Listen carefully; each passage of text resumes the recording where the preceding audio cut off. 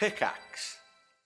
Michael had all the baggage of, I guess, being a black nerd or geek that in a environment that was not rewarding for those predetermined identities. Hello, my friend. Hey, hello, Dr. K. What's going on? What's going on, buddy?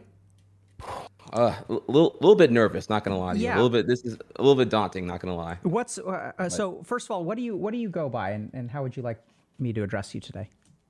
Well, normally Trihex works. If you want to call me Michael, we can roll with that. I'm indifferent on it, though. Okay. If you actually wanted my take on that, I do. I made my online tag when I was 13, so I was kind of like, I kind of wanted to escape the burden of the IRL identity because Sure. of like the stuff I was going through at the time here. But hey, whatever works for you. Okay. Or So whatever you want to do. You tell me, Trihex or Michael? What's better? Ooh, okay. Let's sure. Let's go with Michael. Let's break down the barriers. Why not? Okay, I'll go there. And I understand you're a little bit nervous. Well, chronic overthinker. So I'm just like, we just got to ice break so that I'm not so like frigid and Sure. like whatever here. Yeah. So can I just share with you why I'm excited for today?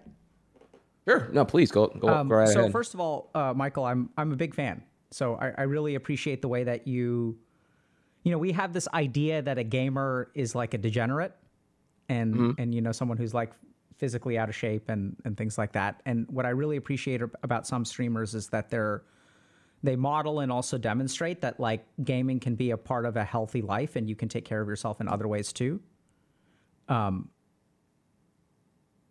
so I just appreciate that about you, man.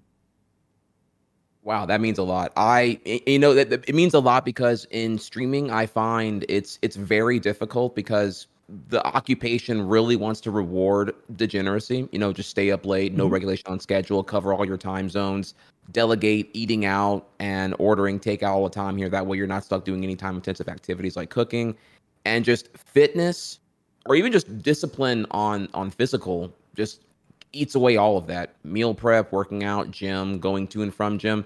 Just wake up, turn over, shower, skip, stream. That's literally how else are you going to do, 14-hour streams daily? Yeah. So minor soapbox there, but like, yeah, I've definitely been putting in a lot of work on that and trying to, I'm continually fighting to find the balance. Yeah. When does the payoff come, It almost sounds like you have to choose between taking care of yourself and taking care of your streaming career. Yes. Oh, I think there's definitely a war with that continuously. Yeah. So Definitely. I'd love to hear, Michael, just your story and how you came to be where you are. If there's some small way in which we can be helpful, we'd love to. But I'd love to just hear a little bit about you and get to know who you are. Okay. Well, so let's see here. We can start first with the fact that I've been Twitch streaming a lot longer than a lot of people. I started broadcasting in February 2011, so about 4 months before Twitch was even a thing. So I was at Twitch on day one back in July 2011. But my roots go even further back than that. I've been a competitive gamer, a speedrunner. I've been speedrunning since 2004. Wow. Yeah. So my first recorded speed run was actually done before even YouTube was a thing. YouTube didn't happen until 2005. So I was 15 years old. I thought I was like hot stuff. I was I actually think I kind of was at the time here.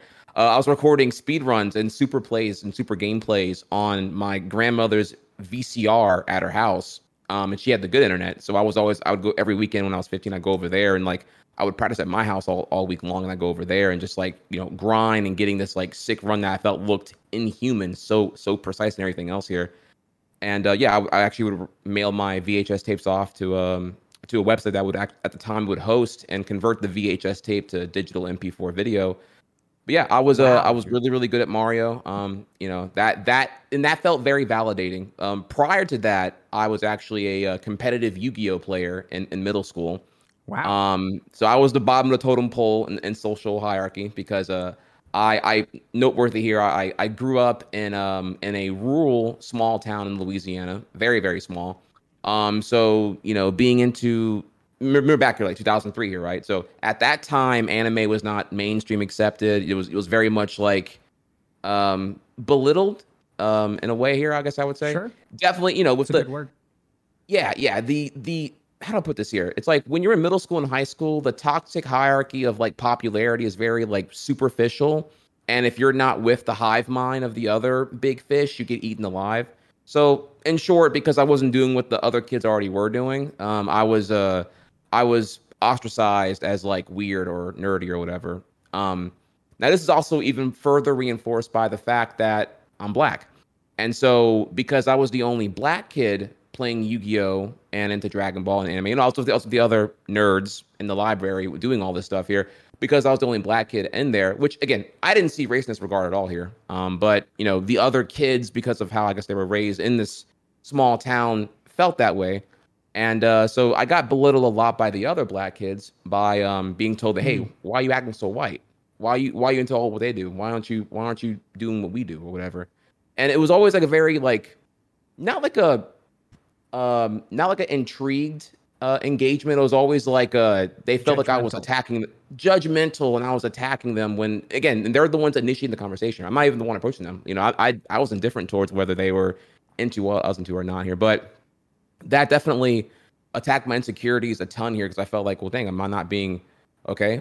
Maybe their logic is correct here. Maybe I'm not being black enough. Maybe I'm not being valid in my identity. Maybe there is a racial war obligation to change my interest to be publicly presentable in middle school and high school. I felt like I was getting gaslit hardcore there. And it really ate at me hard. And then by extension, you know, going through puberty during teenagehood, when it came to like romance, I just felt like I couldn't even like it was daunting. I couldn't even like talk to girls because I was so chronically overthinking on like, well, what do I talk about? Because like, you know, the boys are shunning me for being into anime and Dragon Ball and all of the cool things I think I'm into. So if I talk to a girl, what do I open with? You know, I can't open with Do you play what do I Yu-Gi-Oh? even do? Yeah, do you play Yu-Gi-Oh? What deck do you main? Do you think Magic Cylinder is a top tier card? Yeah, I don't know. I just so I like to famously say here that like at the time I felt like I was stuck in this like pyramid of confusion where like I felt like girls would say one thing but they meant a different thing but they were thinking a third thing, and so if that's what I perceive that they were doing, and therefore I'm like, okay, well I have to be what I think they want me to be, and then hide who I really am, and then pre-plan my next thought and have my next reply to what they'll say to what I think they want me to be continuously, and just you know I'm frying up all you know I'm literally out of RAM. I can't download any more RAM at this point. My CPU is fried even trying to figure all that out. So Yeah. I mean, that was Can I just that was. Oh, I'm sorry. yeah, can I just kind of summarize what I heard for a second? Sure, please. Wow, Michael, it sounds like actually being Michael was tough. Yeah. Things didn't get better until college, I would say for sure. Yeah.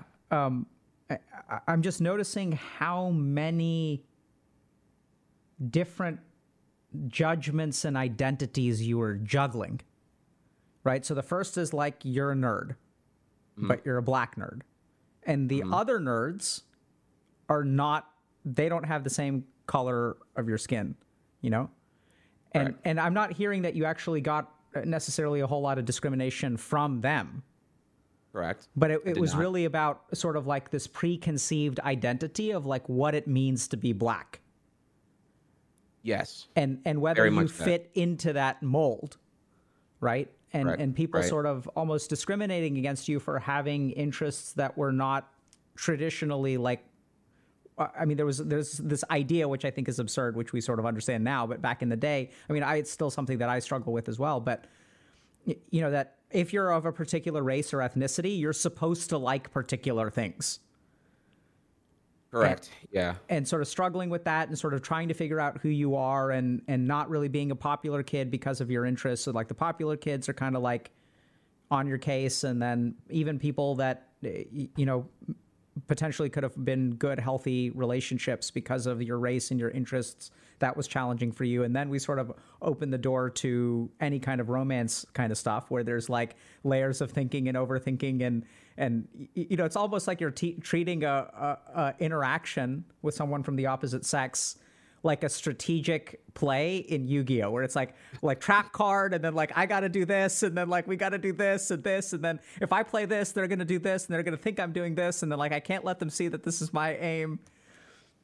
That's a very good way to put it here. Though I think at the time I was terrified of rejection. I don't think I could take it. I was Yeah, already rejected by most of the kids there. Like, when I tell you I'm the bottom of the social poll, like I'm the only black kid playing Yu-Gi-Oh in the library in the morning, so I'm the nerdiest one there by far. And I don't know if I could handle another rejection. I already felt so minuscule on the self-worth. sure. I would just so I thrived in I just by like ninth grade I just like said okay whatever like let's just do it. And so my goal was just to become a godlike Yu-Gi-Oh player. Like I don't need their validation. I'll just like go in and find my own and my own piece. I I think guess. it's interesting almost that you went into Yu-Gi-Oh. That feels tied together to me. That Yeah. like your passion for gaming almost grew out of the ashes of like almost like a normal life. That sounded a bit dramatic, but Yes. Yes. I mean, it was my calling, maybe. Yeah, I don't know. That's and a lot of this now, like I'm even me just narrating and giving you like the narrator POV alongside what was happening at that time here. It was all stuff I didn't really acknowledge until like years later. Like I don't think I really understood how damaging the whole like middle school, high school social hierarchy was until like I was like 25 years old. I really didn't. I don't think I really got it until Twitch popularity really hit me, and then all those demons came back in 2015. I would say. you mentioned that things got better for you in college. Can you tell us a little bit about that? Sure.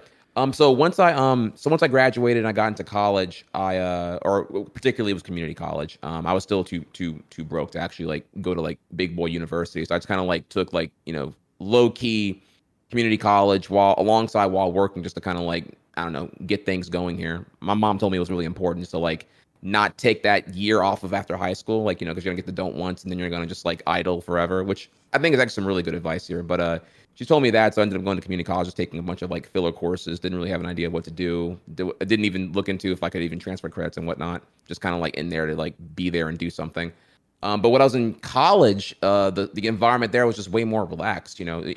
People are coming in their pajama pants. There's no like scrutiny over how you dress or how you look. It was just I don't know. Nothing felt. It felt more like the real world where no one really cares how you're dressing as long as you're just like baseline presentable in society.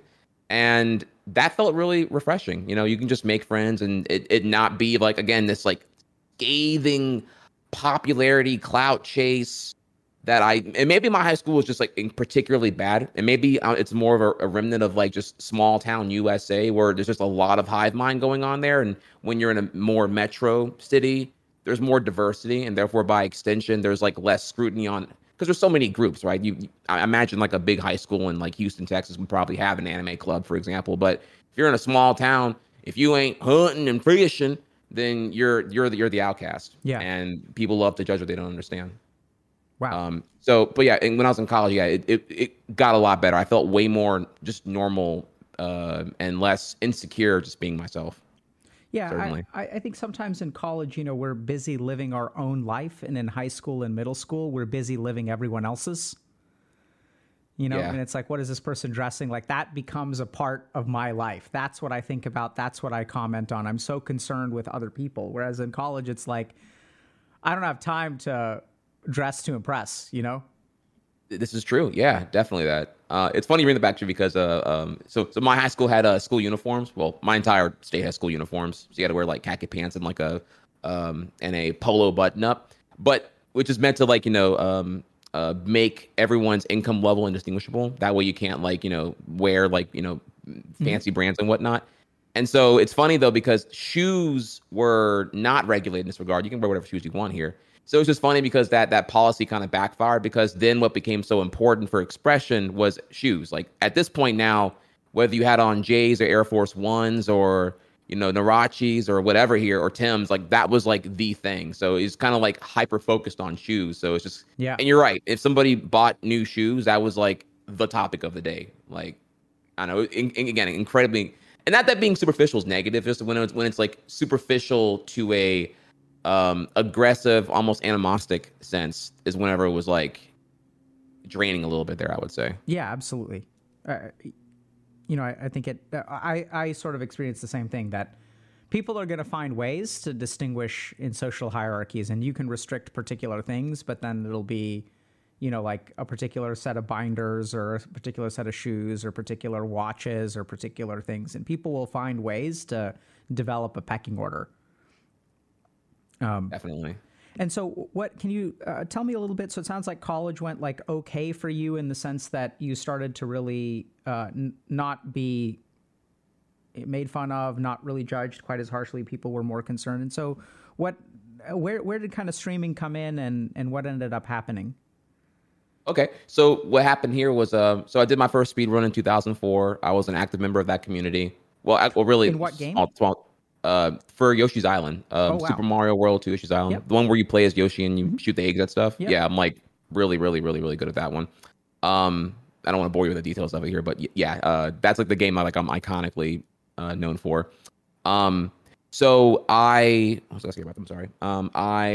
I Yu-Gi-Oh was getting stupid. I did not agree with some rules that happened there. Not that I don't want to bore you with Yu-Gi-Oh lore either here, but so because Yu-Gi-Oh was getting whack, which is saying a lot because now Yu-Gi-Oh's extra whack now at this point, 20 years later. Wait, why do you assume that the rules will bore me? Because it's like it's Tell me. It's like Michael, I'd love to hear. Oh my God.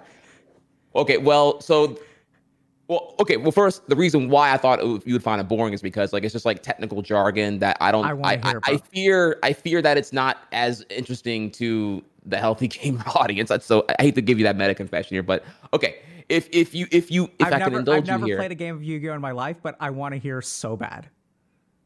Tell me how they screwed up, Michael. Okay, so in late 2004, there was a particular set of Yu-Gi-Oh cards called Invasion of Chaos that came out in Japan. It was coming to USA pretty soon afterward here. This particular set was insanely broken and had unprecedented resource management that was completely unethical in the context of how previously when you would have monsters die because they would attack one another, a monster goes to the graveyard, it's supposed to remain in the graveyard. But now, essentially, what happens is you can now RFG monsters and banish them from the graveyard and use that as a cost to be able to summon these 3,000 attack beat sticks that can go ahead and annihilate anything on the board for practically nothing. And when they do that, they get byproduct effects that are able to further push your advantage. It's completely ridiculous. So essentially what you can do now is just like play a card, dump 5 things into your graveyard, RFG 2 of them, bring up your super big dragon, and just go ahead and pay 1,000 life points and win the game. So it's essentially like rather than your opponent having any capability to like do anything about it here, it's just kind of like press the win button and then turn off your brain and then you already win. It's like it's really, really, really, really toxic. And these cards were so overpowered and so overwhelming that like they became known as staples. And so like there was no deck creativity because this meta was so dominant. And quite frankly, Konami Upper Deck, they didn't care at all here because these cards they were ultra rares. They were like, yeah, they were going to sell. Yeah, these things were like, you needed $300 to even get this deck going here. They were called Chaos decks here. To get this thing going here. And they were so overwhelmingly powerful that, what were you going to do? So the game became like obnoxiously pay to win. And they did at the time here, before it was cool. Before it was cool. And yeah, if you're a teenager, I was influenceable. So I just thought, yeah, this is definitely yeah, we didn't know that we'd have those terms of time here. I just saw the balancing was really, really bad. You got the Magic the Gathering kids always making fun of Yu-Gi-Oh kids saying that your game is trash. You need to ban the entire set here. And then Yu-Gi-Oh kids like, no, you're just not good. You gotta get skill. And in hindsight now, I'm like, I got tired of it. But then here's the catalyst here. Here's the breaking point. So Japan they introduced a ban list because at the time here there was no ban cards. It was only cards that were limited to one. And even having one copy of some of these cards were incredibly broken and changed the entire deck here. Garbage like Yatagarasu and Chaos Emperor Dragon and Blackluster Soldier were just completely broken and needed definitely some kind of like nerfing of some kind here altogether here, much less limited to one. So Japan finally said, okay, we had enough of this. This is meta. It's actually bonkers. And they introduced a ban list where like 15 cards or more were banned at the first generation of this ban list. And I told my community, oh my God, told my local high school friends, hey, I have the Japanese ban list here. Remember, this is 2004, so we have like printers. We don't have smartphones here. So like I printed out the sheet and I'm like, hey, translated ban list here. Y'all want to play it? Because I'm kind of tired of like throwing. By the way, yeah, I don't even know how I even had the money to get these cards here. Like I'm thinking back now when I was 15, was I like hustling like chocolate milk cartons and whatnot to get these cards? I don't even know how I got this stuff in the first place here, but I'm sure I traded a copy of a game here and there. I think I remember trading Ratchet and Clank for PS2 for like a Cannon Soldier or something. I don't even remember at this point. But yeah, I my community rejected it. They were like, "No, I worked too hard to get these cards. No, I'm not gonna. That Bayless is whack to me." And I'm like, "Well, you know, it's gonna come to America eventually, right? Like, usually Konami Japan's gonna, prelude what happens in Konami USA. They're gonna bring here eventually. They didn't want to do it. They didn't want to hear it. They didn't even want to adopt it because here's what happened. Here's what's crazy here. Konami USA was like, oh, well, you know what? This makes a lot of money here. We're going to have two formats. We're going to have the ban list and the not ban list, where it's still limited to one here. So everyone had the option to remain on the traditional list. And I'm just like, well, yeah, now no one's ever going to play the game that's going to be, like, in my opinion, fun and better here and strategically diverse. So I was like, hey, this is whack. This is dumb. I'm bored of this. This is so exhausting. This is literally a pay to win, turn off your brain, press the win button, call it a day thing here. So it was at that point that my disdain for Yu-Gi-Oh! At that time, I hate Yu-Gi-Oh! For other reasons now, by the way, here, but at that time, that's whenever I kind of like moved on and was like, okay, well, speed running is a thing that I was passively interested in early '04, but now by late 2004, I'm like, yo, this is like my thing now. So Awesome. I wanted to take that and go somewhere. Which, on that note, last little trivia about that here. The name that my tag Trihex actually came from when I won my first online Yu-Gi-Oh tournament in like late 2003. How do you? I had a way cornier name back then, and I once I got my first dub in a tournament, I was like, ooh, no, I'm a Yu-Gi-Oh duelist now. Let's go. I need a sick tag, dude. So I just, meet my scrub self in Photoshop at age 13. I was like, ooh, polygon lasso tool. I can make a hexagon. And I just put 3 hexagons together, and triple hexagon, shortened for Trihex. That's awesome, man. Yeah, so that's when Trihex came into play from Yu-Gi-Oh competitively, and then it just carried into what I registered my name as on the speedrun community. I'm so glad you shared that. Yeah, so well, I'm glad you enjoyed it. I'm serious. I mean, there's clearly so much passion. Maybe a touch of trauma. Maybe a touch. No, I mean, it's wild because people. It's wild because people don't know how to read cards either. So like, whenever you had so think here now. This isn't taken for granted, right? In 2004, again, no one has a smartphone, no one has like a laptop nearby, no one has Wi-Fi. So like, when there's a dispute over how a card works, how do you resolve that conflict? And it was like, so I had to think in advance here and bum my grandma's printer with her expensive, overpriced HP ink and just like print out the rule sets for those known problem cards, because I knew these boys were not going to be able to, they was going to assume the best faith in their favor of how the cards operated. So I had to bring them that, and they would still argue with me about it. So yeah, I got some Yu-Gi-Oh players don't like to read. I'll tell you that much for sure. It is toxic, to say the least. They also cheat a ton. Well, I don't want to. I don't want to make this about Yu-Gi-Oh all day here, because you'll be. Let's take a step back. Let's maybe talk about a couple other things. But sure, if all roads lead to home, then that's where they lead. And if this ends up being a 2-hour Yu-Gi-Oh rant stream, like let's get it. Let's do what we need to do the work that needs to be done. No, it's not. Yeah, it's not that serious. Okay, so you started speedrunning, and that's wild, by the way. Like recording things on VHS tapes and like mailing them to places to be uploaded. Mm-hmm. Yeah, there was a website called Speed Demos Archive, and the staff there notably had like a bunch of equipment where they would convert VHS to digital video, and they really were passionate about lifting up the speedrun scene. Before YouTube, they had been around since 2003. So yeah, they had a bunch of speedruns. At first it was just Metroid and Quake, if I recall correctly, but they quickly expanded to the other game section, and the other game section like blew up because everyone was submitting stuff from Banjo-Kazooie to GoldenEye to Mario Kart to everything in between, and they couldn't keep up. And I wanted to hop on that scene. I wanted to be a super gamer. I wanted to validate my existence. I found great validation and pride and, dare I say, purpose with that. At age 15, I had that whole I don't know if everyone goes through here, the whole existential crisis where you're like, what's the point of life? We're all gonna die anyway. If that kind of thought enters people's minds, I'm not quite sure here, but that hit me really, really hard. And I was trying to figure out, well, if I die tomorrow, what's my legacy? And I started becoming infatuated with the idea of like, okay, well, Trihex has a legacy. Michael has nothing. I felt. Again, high school was just not, and middle school was just not there. Very sucked. How was it? And by the way, Michael, I just want to, can I just share a couple things that have come out of your mouth that I would love to ask you about? Because I think there's actually a lot of wisdom. So one is you've talked about overthinking. You use the phrase pyramid of confusion. You talked about how people love to judge what they don't understand. You talked about Mm-hmm. maybe your mom saying if you take a year off, you're going to get a case of the don't wants, and you'll Correct. be Yeah. idle forever.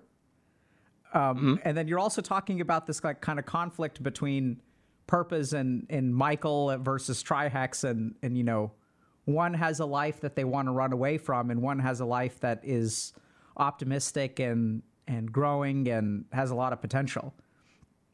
So can you Yeah. tell me a little bit more about just like, so what was it like to want to run away from Michael, if that's fair to say, and run towards Trihex? Well, so again, Michael had all the baggage of, I guess, being a black nerd or geek that in a environment that was not rewarding for those predetermined identities. I didn't choose to be black, and I don't know, whatever. Like, do you choose your interest? I guess you just kind of you get infatuated with whatever you run into over time here. So there was baggage there. I got called White Mike a ton in high school. That I found very. I wanted to avoid conflict, so I was never one to like really pump up confrontation and call that out. I mean, it was just a bunch of black kids. Maybe they wanted to fight, maybe they didn't here. But comparatively, when I was Trihex, it was like none of the identical identifiers. Oh my god, what words? Were relevant. Just my gamer skill and my legacy. Like I was super into that. So I things like learning Photoshop and really getting further on graphic design, getting better at drawing. I could draw pretty well. I had ambition. I wanted to all the things that I desired to do just were not aligned with like what I'd experienced thus far in middle school and high school. Okay. So I wanted to. I loved Pixar. I loved animation. I loved cartoons. I wanted to work at Pixar before I died, and I wanted to do everything I could to help develop that skill set, getting to that point. So I felt like speed running was a great way to keep me afloat until then, I guess. Okay. And so help me understand, you know, from, I guess right now you're in college, you're in the speedrunning scene, you know, between 2004 and 2011 when you started streaming, like what were those years like? So 2004 to 2011 is mostly me just like this is important here actually. We'll say this is important. When I'm speed running, I am producing the final result, the run, right? The perfect run that I'm trying to get here, mistake free and all that. I'm producing that in isolation. I'm usually at my house to myself. Maybe I'm watching like I don't know, a movie on two TVs or whatever here, side by side while I'm like grinding my runs all day and whatnot while recording on the VCR. But most importantly, I'm in my isolation. I'm in my flow. I'm in my flow state. I'm getting better. I'm addicted to the progress, and I'm continually seeing myself top myself over and over again, and getting even better than what my starter goal was. And it's very, very fulfilling. However, I do think that people only really care about the end result. They don't want to see the making of. You don't want to watch a director like make the movie. You want to watch the movie.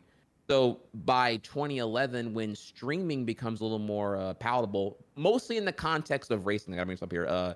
People were racing each other, so it's like me and you, let's 1v1 race Mario Brothers 3, right? And we just like broadcast it live on like Justin TV or wherever, right? And that was the idea. But people also were taking that and piggybacking off the idea of just streaming the races into also streaming world record attempts and speed runs. So once I saw that in 2011, I was like, wait. People will watch people grind, like the repetitive, grueling 99% fail rate of grinding to get the result. People will watch that. That blew my mind. So whenever I like tried it out in February 2011, I was blown away that I had like 25 viewers on day one. Because I was just like, because before, remember for like 6 years, 7 years, it was purely for myself. It was a self Sure. fulfilling thing. But now it was a social Other people thing. are interested.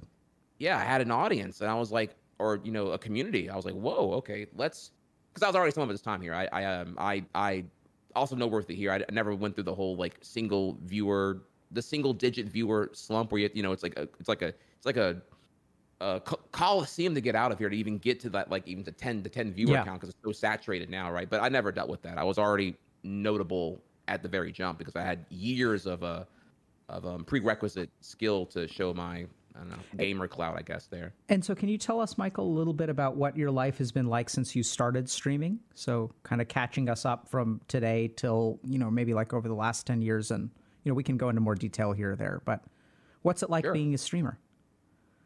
Um, it being a well, okay. There's two distinctions here. There was being a part-time streamer while trying to juggle working at a job elsewhere alongside dealing with IRL. The typical struggle, right? You part-time stream, but you can stream better if you can do it full-time. That way you can put more effort into it. That was 2011 to 2015. 2015 onwards when I became full-time, and those are two very different beasts, I would say. So if you're asking about full-time tell me streamer, about part-time streaming. okay. Part-time streaming was time management galore. I felt like I could never do it enough. I was a student. I did go to Big Boy University. I was a student. Sorry, I'm sorry. I was a full-time student until fall 2012. So 2011 to 2012, I barely streamed. I did like 2 nights a week, if anything, here because I had like a crap ton of homework like any other full-time student. Didn't get much sleep either, honestly. Just kind of like just completely grueling. But I saw that I had the potential. I really, really believed that I could actually grow as a streamer if I had the opportunity to really give it a shot. Because I saw other streamers at the time here. They were doing Ocarina of Time and Mario 64, and they were blowing up to I don't know. I hate to make it superficial here about the view count, but like that's kind of the metric we all had at the time here. So they were getting to 300 viewers. I was sitting here stagnant at 50 viewers for a very long time because I could only put in so much time per week. So I decided to drop out of university. I say drop out. I paused university. I can resume whenever I wanted to. But I was scared to do that getting here because my grandmother, she's a teacher and she was a teacher for 34 years. So she's very old school on get your education. That's how you get things going here. And I paused university in fall 2012 just to give it a shot for full effort. And at that point, it was crazy. I was growing a lot more at that time. Though I'm making more about this here now. What I would say, what happened here is that this is where like the start of like imposter syndrome came into play, because I became known so well for being the best at Yoshi's Island, and now that the community had grown, I was not number one. I think I was number 8. I was top 8, and I felt like I needed to get number one. I was perceived as I was the most popular Yoshi speedrunner, but I wasn't the best one. And maybe it has to do with the fact that I had again, this is where it gets technical here, but like when it comes to muscle memory, I was the original innovator of all the routes that we had now on Yoshi's Island for 100%. And so I have like thousands of hours on what was the best route using only my feedback here back in 2004, 2005. So I made all those routes back then. The community was coming because of the streaming was happening now. So now we went from just being also, yeah, no worth it here. I was the only Yoshi Island speedrunner for like 6 years. So so whenever the community was coming because of the streaming now, there was like 10, 20 runners, and I'm getting passed up, honestly, because we have now collaboration. They're showing off new routes, and it's harder for me to get them because I have like it's not really easy to delete muscle memory. You can only really just overwrite it with like more grinding. So I kind of had like I would dare say an upper hill battle to deal with. But regardless of that, though, I was the most popular streamer for Yoshi's Island at that time. So being the most popular one, the most viewed one, but not the best at the game, did give me some kind of conflicts over that I needed to validate myself by getting to number one. Help me understand that. What part of you needed to validate? Like, help me understand that. That's hard to. I don't know. That was like, I feel like if you're an imposter. Well, that there was this really toxic notion in early streaming of speedrunning at the time here that you're a sellout. That if people can donate to you, and if you do, you're doing it for donations and support, and you're not doing it for the love of the game. Like speedrunning should remain pure. There were a lot of toxic, silly ideas that were high roading a lot here, and it usually came from the camps that had a lower view count that might have been envious, dare I say, jealous of those who were more successful at it, possibly. Hard to say really here, but I do feel like imposter syndrome does. Whenever I learned what that was, actually does really to me feel like what I was going through at that time. And can you I help? can just tell you that I did not allow myself to enjoy streaming until I got world record. I did not want to play other games. I didn't want to play Mario Party. I didn't want to play casual games. It was Yoshi and only Yoshi because I had to get better at Yoshi. What did it mean to you to get world record? Everything. It meant that I could finally have inner peace. It finally meant that like I am what I think I am. That like what Trihex is perceived as and what Michael is are one and the same finally. Rather than like I don't know, like I'm this gamer who already peaked and I can't do it. I see. So can I ask a couple of questions about that? Sure. So here's what I'm going to try to sort of try to piece this together a little bit. You let me know if this resonates or not. But so there was Michael, right? White Mike. Mm-hmm. And then Trihex came on the scene. And Trihex is the best Yoshi's Island streamer, speedrunner, whatever.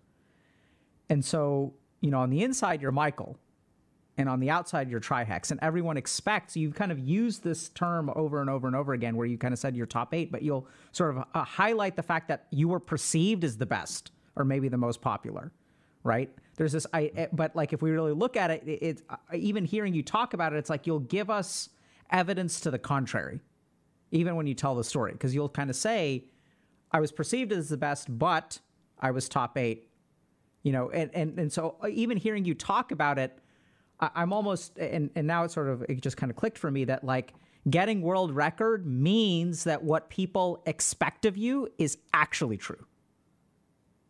Yeah, you right? Nailed it. That yes. Like that like this is what the world perceives me as, and there's almost a sense that until you get that world record, you've jebaited people into believing something that you're not. And maybe a part of you was even terrified, possibly, that you may not have been able to live up to expectations. Not maybe. You're exactly that. If that were the truth, that truth terrified me, that I actually couldn't do it. And that comes back into play later on here in 2015 onward. How so? Sure. I honestly thought I had peaked. I really did. So I love Yoshi's Island. My favorite game of all time.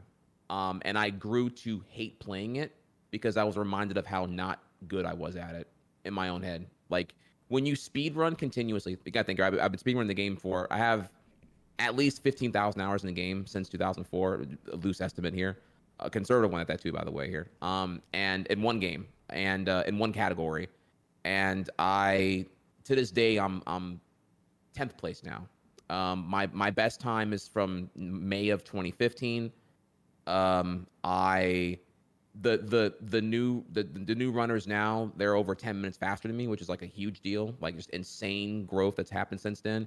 It feels daunting. It feels like the game Celeste. It feels like I'm climbing like 10 of those, like to get there, because of the mental endurance, the insecurities, I feel like I can never get there. And not playing the game, or I'm sorry, I mean to cut you off there. No, go ahead.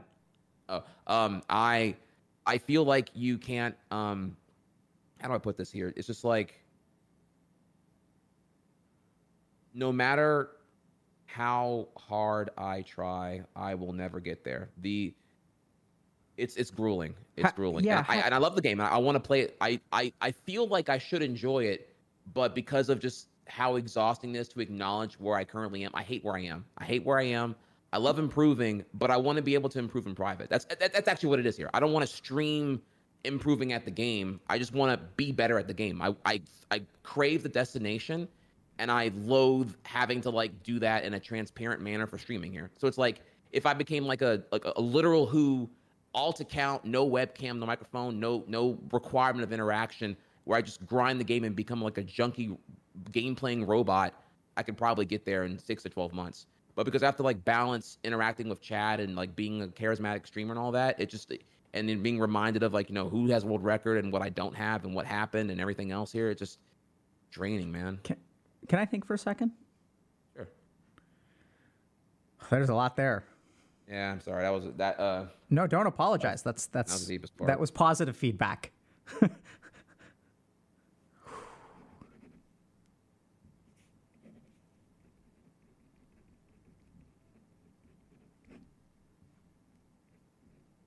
How do you feel about being challenged, Michael? Like now? I'm excited. I do speedrun other games. Being challenged, I would say when I feel prepared. If I have time to prepare, I can thrive. Oh no, yeah, I was going to make a couple statements that may challenge you in this moment, or ask a couple of questions. Oh. So, Okay. Yeah. Go for it. Well, I mean, hold on a second, because you just said I'm okay being challenged if I can prepare, but like you're not prepared for this, so maybe we should steer clear. Well, I guess I was thinking of it purely in like the gaming context, but yeah, well, this is different. Okay. Yeah, this is like psychologically challenged, right? There's no, like, I'm not pretending that I'm emotionally sound or that I'm like mentally like pristine here. So like I'm on Healthy Gamer, right? Okay. So it's like, yeah, this is different to me than like I view this in different venue entirely than like the competitive gaming space or the war of perception and internet land, so to speak. Michael, what I appreciate so much about what you've said, because I think I think you put to words so well what a lot of what we struggle with. The one thing that has really jumped out to me is improving in private. Okay. And there's a part of us, we all want to be number one. But why do we all want to improve in private? How do you understand that part of you? Because that's a good question here. So if we go back to like 2018, I used to say it was because I had performance anxiety. I would say that like chat, I play better offline. I swear I did 1 hour. And I'm not want to do this here. Actually, there was a point where it was really getting to me, and I acknowledged, okay, maybe I start blaming factors of mental rather than just like factors of the execution here. So rather than me like I'm not doing enough practice, okay, maybe it's the stress of like having to do it with a live audience. So I was starting to do like dirty offline practice, and I would do a 1 hour session, just like, chill, put on some lo-fi, whatever here, just vibe, get back in my like, dare I say, Renaissance flow state of 2005, where it would just be me and myself, and there was no like threat of like how many viewers can I retain while doing it, or how whatever here, because the reality here is we haven't talked this yet here. In the context of speedrunning, it's not even it's 90% mental to me, like, because everyone's good at the game. But are you good at the game when you're on your best pace ever? When you're on world record pace? When you have like triple your normal audience size, you can see that view count getting dumb. You can see the chat in your peripheral. What does that do to you? Scrolling fast. Oh, what it does is it exposes exactly how confident you are. You can bring it down to an exact percentage number here. That one trick that you want to do on whatever in World 5-5-4, the 5-4 skip, if you are not feeling 99% confident in that trick, you're gonna fail it. Like, because you're gonna have it's in your head rent free. You have to extract all doubt and get it out there. You need to be able to. And what is the chat scrolling fast? What are the high numbers? You use the word threat. Yeah, what does that do to you? Because I don't want to fail again. Because it's the same thing over and over again. You're just like you got to like burn and choke 50 to 100 runs before you even finally feel like before you feel like you're confident. You have to actually be in the familiarity of that scenario to finally understand that what you're fearing is debatably irrational. You nail it in practice. Why are you feel insecure now? Why is the oddballs got you feeling that kind of way at this point now? Okay. So, yeah. So Michael, yeah. Yeah. I'm sorry. Go ahead. So let me ask you a couple questions. Mm-hmm. So, what if I'm going to toss something out? You let me know if this sticks or not. Okay. There's a part of me that wonders, and I'm going to say some statements that are challenging, okay? So, and we're going to, hopefully, if I upset you or say something that's out of line, please let me know. And I realize I'm talking it up too much. I don't think it's actually going to be like bad or anything. But maybe I'm thinking about my own experiences, but part of what I think is alluring about improving in private is that sometimes we have a doubt that we may not be able to. Right? So there's sort of this idea that if I do it publicly, you've shared with us what the challenge is of like all the viewers and things like that. It lives rent-free in your head, and you need to be in that flow state. You need to, in order to crack that record, in order to get to the top, in order for Michael to become Trihex, You have to be operating at 100%. And any amount of Twitch chat scrolling, any amount of viewers, or any amount of that other stuff, that is not when you have, been Mozart or been Bach. And so there's that aspect of streaming and sort of juggling things and stuff like that, which I completely get. I think that makes a lot of sense. We can talk more about that. But there's a part of me that actually wonders, like, now you're number 10, you used to be number 8. There's a part of me that wonders if there's a part of you that thinks that as these people, like, and I can almost hear the rationalizations in your head that I got to be number 1, without any kind of feedback, without learning from other people. The kids are younger now. They're faster. They're stronger. They're, there are people who can grind 15,000 hours, whereas like there you are drinking what appears to be a protein shake. Like, I'm looking at you in your Under Armour tee, and it's like you take care of yourself and things like that. You got bills to pay and you got to pay your taxes and stuff like that. And there are these kids out there that just all they can do is grind. And there's a part of me that wonders, like, if you're in private, like, you can at least fail in private. Ooh, that's a good way to put that. Yeah. Yeah. And I wonder if part of the reason I'm free from scrutiny. I would say. And the real thing about free from scrutiny is it comes down to, and I think a big part of that is, why do you need to be free from scrutiny? And the more you doubt yourself, the more that you start to wonder, like, will I ever be number 1 again? Because, like, let's be honest, like, every generation gets better. Right? Like, yeah. 100 years ago, the chess grandmasters were like in their 60s, and then they were in their 40s, and then they were in their 30s. And, like the best Go players in the world, I think, are like 19. And what we're it's the same thing actually in speedrunning. You're making some really good parallel points here. Yeah, in speedrunning it's the same thing. The kids are younger. I'm sure COVID quarantine probably further accelerated that entirely here with the Fortnite kids and whatever else in between. Yeah, everyone they're getting younger, they're getting stronger, they're getting faster. The resources to the knowledge here. I mean, I imagine in chess maybe it's parallel here. Chess 3 is probably way more palatable mainstream now than it was maybe in the 70s or 60s, clearly. And yeah, now if you want to get good at Mars 64, you're like 3 Wikipedia articles away from knowing everything the world record holder knows, literally. Yeah. So what does that mean for you? What does just the fact that people are, younger, faster, stronger, they can climb. So you were a trailblazer, right? So you work really hard to get so far, and you're literally like making a trail that the people behind you can just run down. Whereas each inch of that trail was something that you had to, make. It doesn't really bother me that there are other people better. Actually, no one's really toxic, I would say, to me. No one belittles me. It was all a war in my head. So help me understand that, because I'm happy to hear you're in a good place, but how did you get there? Because I can imagine that. Well, let's not. I wouldn't say I'm in a great. I'm still working through issues on Yoshi's Island, honestly. I just say that there's like how do I put this here? There was bullying. I don't know how to put this here. This is like. Okay. I'm just gonna throw it out there because I don't know how to make this like a more palatable way to say it here. So, 4chan, there was a group on 4chan called Speedrun General called SRG. This was like a 4chan anonymous message board group that would usually like this was like one of the more larger spectator groups in speedrunning when speedrunning was very, very young in 2011 and whatnot. And I feel like I got a lot of attacks from them. It's a really toxic group. I am not a fan of that at all here. But I got a lot of attacks there because I was talkative. I guess I would say here. I was less about the game. I would talk a lot. Major context you haven't gotten to here yet was I was a waiter for 8 years. The job I did alongside being a university student and everything else here, from 2007 to 2015 when I went full time, I was a waiter.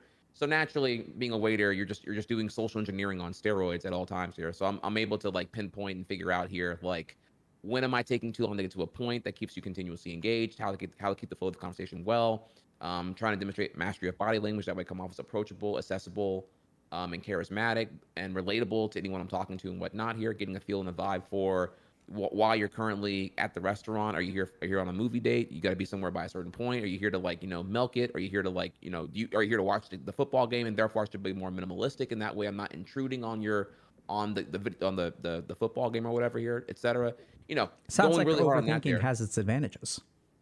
Yeah, it's also speedrunning too, because it's all about optimizing here. When to because I know that once I get your order in there, we can slow the pace down considerably. It's all about the You acceleration to think a get there. lot, Michael. Yeah. I've been told that.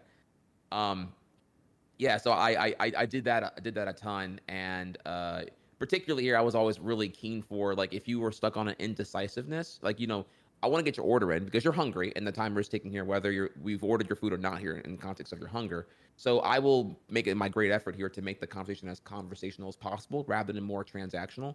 So I'm trying to like throw you my recommendations, my top three I would go for, the most popular dishes, what I like, why I like it. That way you feel more welcome to like tell me Mm-hmm. your top three you're thinking about doing, and et cetera. Right. So, anyways, here I was a waiter for a long period of time, and like that kind of like exuded into my streaming. After I would do a run, I would have like so many because again I was You in flow talk a state. lot. I not during the run, Yeah, but after the afterward. run. Yeah. Yeah. Yeah, I was in flow state. I would barely talk during the run, and then when I'm done, I'm so overwhelmed by questions. I'm taking each question from chat here, and I'm able to like actually take what they're asking and extend the dialogue of what they're asking. Like, you're asking me about my controller, but you really want to know like why I'm holding the control the way I am. So I would just answer that question with more Sure. elaboration on what you're getting to, and it ended up being like like I would say like maybe like 4 hours would be gameplay, and the remaining three would be me just talking because I had so much to say about what people were asking about. And what did So I 4chan came think off as about a that? say it again. What did 4chan think about that? Oh, they hated it. They thought I was a sellout. They thought I was I don't know, like not a real speedrunner because every time they would tune in, I'm always just talking and yapping or whatever. It was just haters. But again, I was insecure, maybe as a remnant of the middle school, high school thing. I did feel some irrational obligation to be liked by everybody. And again, maybe because it's just remnants from that there, and it would really get at me a lot. In fact, it made me almost quit. It made me almost. I can say here with no light heart, Dr. K, that December 22nd, 2014. That was the day that I wrote a pay spin that I really didn't know what I was going to do next. There was a charity race that was going on here. It was a charity race between me and at that point the number one runner. By the way, we didn't bring this here earlier. I was number two at one point. I was number eight whenever in 2012, but by 2014, through just scathing amounts of grinding and enduring, I did get to number two. And me and the number one went for a race, but he was way more consistent than me. So like I failed all the hard tricks, and I was 10 minutes behind, and I was getting berated by that chat, and there was a lot of them that were from that community that were Ouch. yeah, it hit me hard, like, kill yourself and you're trash and you'll never be good. And I guess in their eyes, I thought it was like, just banter, but I'm saddened that I still remember that 8 years ago to this day. Yeah. And the next day I was just like, this is not why I got into speedrunning. This is not why I got into streaming. This, like, how I feel right now sucks, and my self-worth is plummeted to nothing. And I genuinely wrote a pay spin saying I think I'm done streaming, actually, which is saying a lot because I love it. So, And but I didn't know if I could go on any further dealing with that crap ever again. so Michael, can you tell me a little bit about what the last few years have been like? So let's say 2015 to 2022. Well, this is where it gets totally different. So I get into working out. Actually didn't start working out until 2014, like I don't know, it might have been like December or whatever here. And I went full time by 2015. At first, I had a full time sub goal of 400 subs to be able to like lower my expenses and live off of that. But by 2015, or by July of 2015, I'd already surpassed 600 subs, and I was like, okay, well, what am I scared of? I said I would do this 200 subs ago, and people are sticking around. They like me. They like what I'm doing right now. Maybe I should stop being scared and like make that leap. I even had this issue actually where I was like scared to quit my job. And I even Googled here at Desperation. I remember this here. I Googled why am I scared to quit my job? And I'd learned here that it's fear of change, fear of habitat, and just like it's a huge step for anyone here, even if you don't like your job and whatnot. But yeah, I went full time July 2015, and my plan was to like take the next upcoming Yoshi game and make it my next big thing. And this is big because what happened was Mario Maker 1 released September 11, 2015. And I'm sure you've heard of it, the game where you Yeah, make yeah. the Mario levels and you share it. So that went super viral. That went like giga viral. And I happened to be the one, maybe the one person who like was speedrunner savvy, but also palatable on a mainstream Twitch scale because of my waiter swag and whatnot. So I was able to where a speedrunner required, flow state into interaction. Here it was like, Sure. it's just I can meld two together because it's bite-sized Mario levels. I played that and I went viral immediately. I went from being like a 400 viewer, whatever person to like 4,000 Wow. instantly. And then the next day, 6,000. And then the next day, 7,000. And then the next day, 8,000.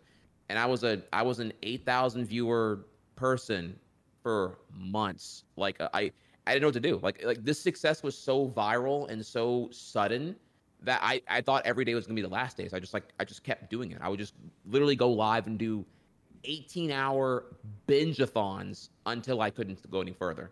I'd tell my roommate, yo, look, $50. I don't know, dude. Here, go to Waffle House, get yourself something, get me 3 Texas Roadhouse meals, whatever here, and I'm gonna keep going. And so I just grinded to a pulp, kept doing that, and that was kind of the best and the worst thing there. There were a lot of streamers who are definitely jealous of what I had going on. I don't know. I went viral. I was able to take it and retain it and keep going with it here.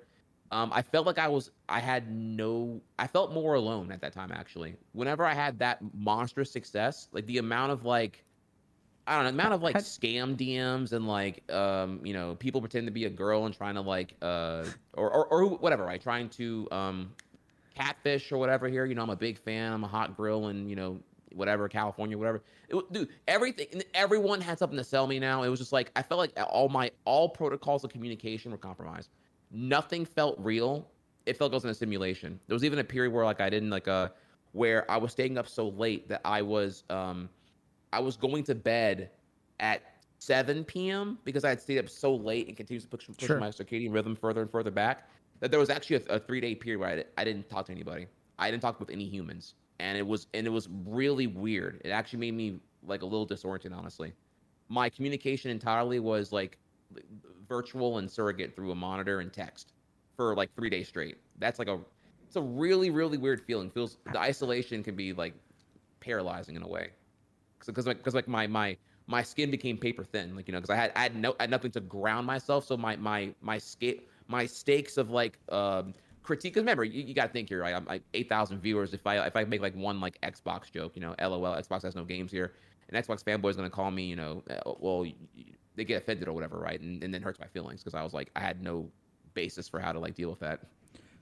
Well, anyways, yeah, I became incredibly virally successsible and I was not prepared for it. And the amount of feedback you get when you like, I don't know, crack a joke or say something that's like not, anyone can like, Google foo it and immediately verify that what you said was wrong or whatever here. I don't know, it's like a lot of feedback all the time. And like, if you don't have like enough ego, I guess, to like endure that, it can be pretty draining, you know?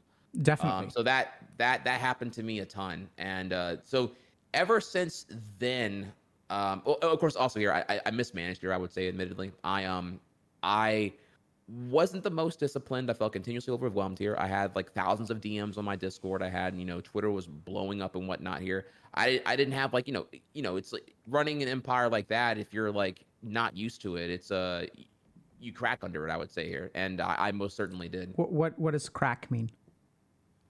I stepped away, so to speak. I guess. How do I put this here? So if we, well, see, I'm kind of like I'm dancing around the topic, but I guess I should get into the topic here. The topic would be that, so if you go back here when I told you about, when it came to girls, that I I didn't know how to deal with the insecurity. And even though I was working out and I was getting in better shape, I thought that being more physically fit would help me deal with this.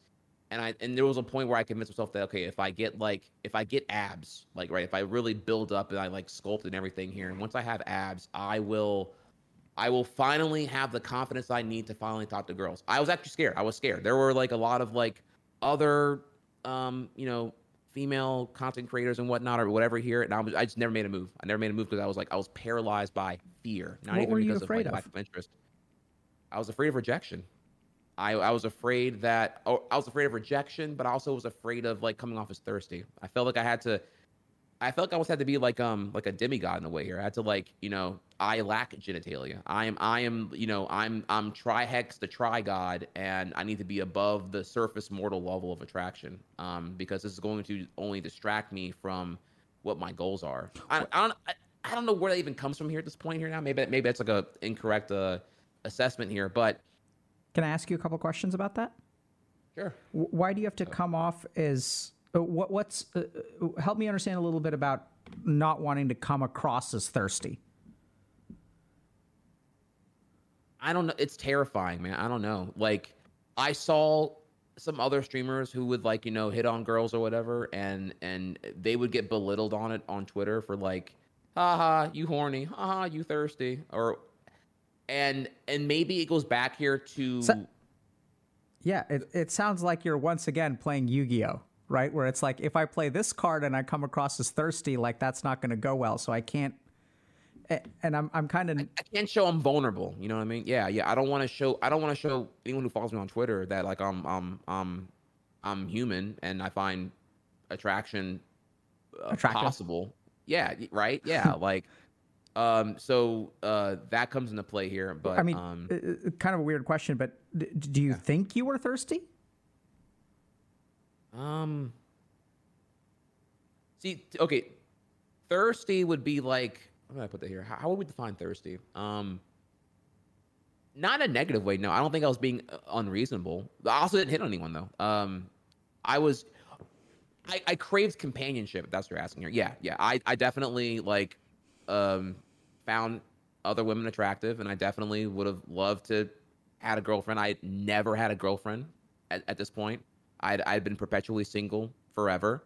I went through some pretty hardships in high school and onward, where I was a virgin for a lot longer than I thought it would be. Not that being a virgin is an issue here, and I hate to make it sexual. I'm sorry if this is like a topic you don't talk about or whatever here. Just like, but in high school, and again in small town Louisiana, it's just like, you know, what always was emphasized here is the body count. You know, every weekend I'm hearing these guys, you know, brag about how many girls they ran train on and all this other like stuff that I had no interest in, and they just would like, it's really weird. Imagine you have other like 16-year-old boys who are just sitting here burning their entire weekend chronically lying to other girls about how you're the only one. Oh, baby, I love you. You're my girlfriend, and the whole agenda here is just to like, you know, get them in an environment where they can like finally persuade them by peer pressure to then partake in sexual acts. You know, they want to smash, and it's just, but it's, you know, they're wasting like hours with like phone calls and all this other manipulation just to be able to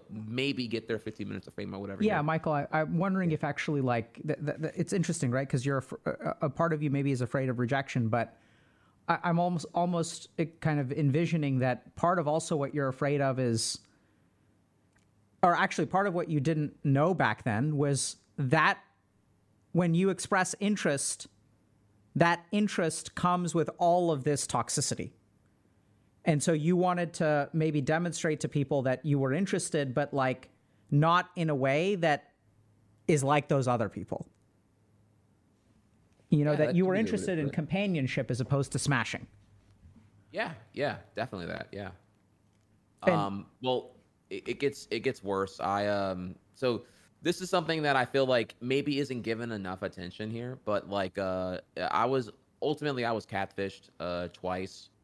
Um and I was devastated that I probably fell for the same person just using an alt, you know, and you know, I got catfished, and then then the rebound was another woman telling me that she's, you know, she's another member of my community, and that's unfortunate that happened here, and she wanted to like, you know, talk to me and help me console me through it here, and whatnot, and then that was also a catfish, and just like at that point I was burned, so I devastated, man.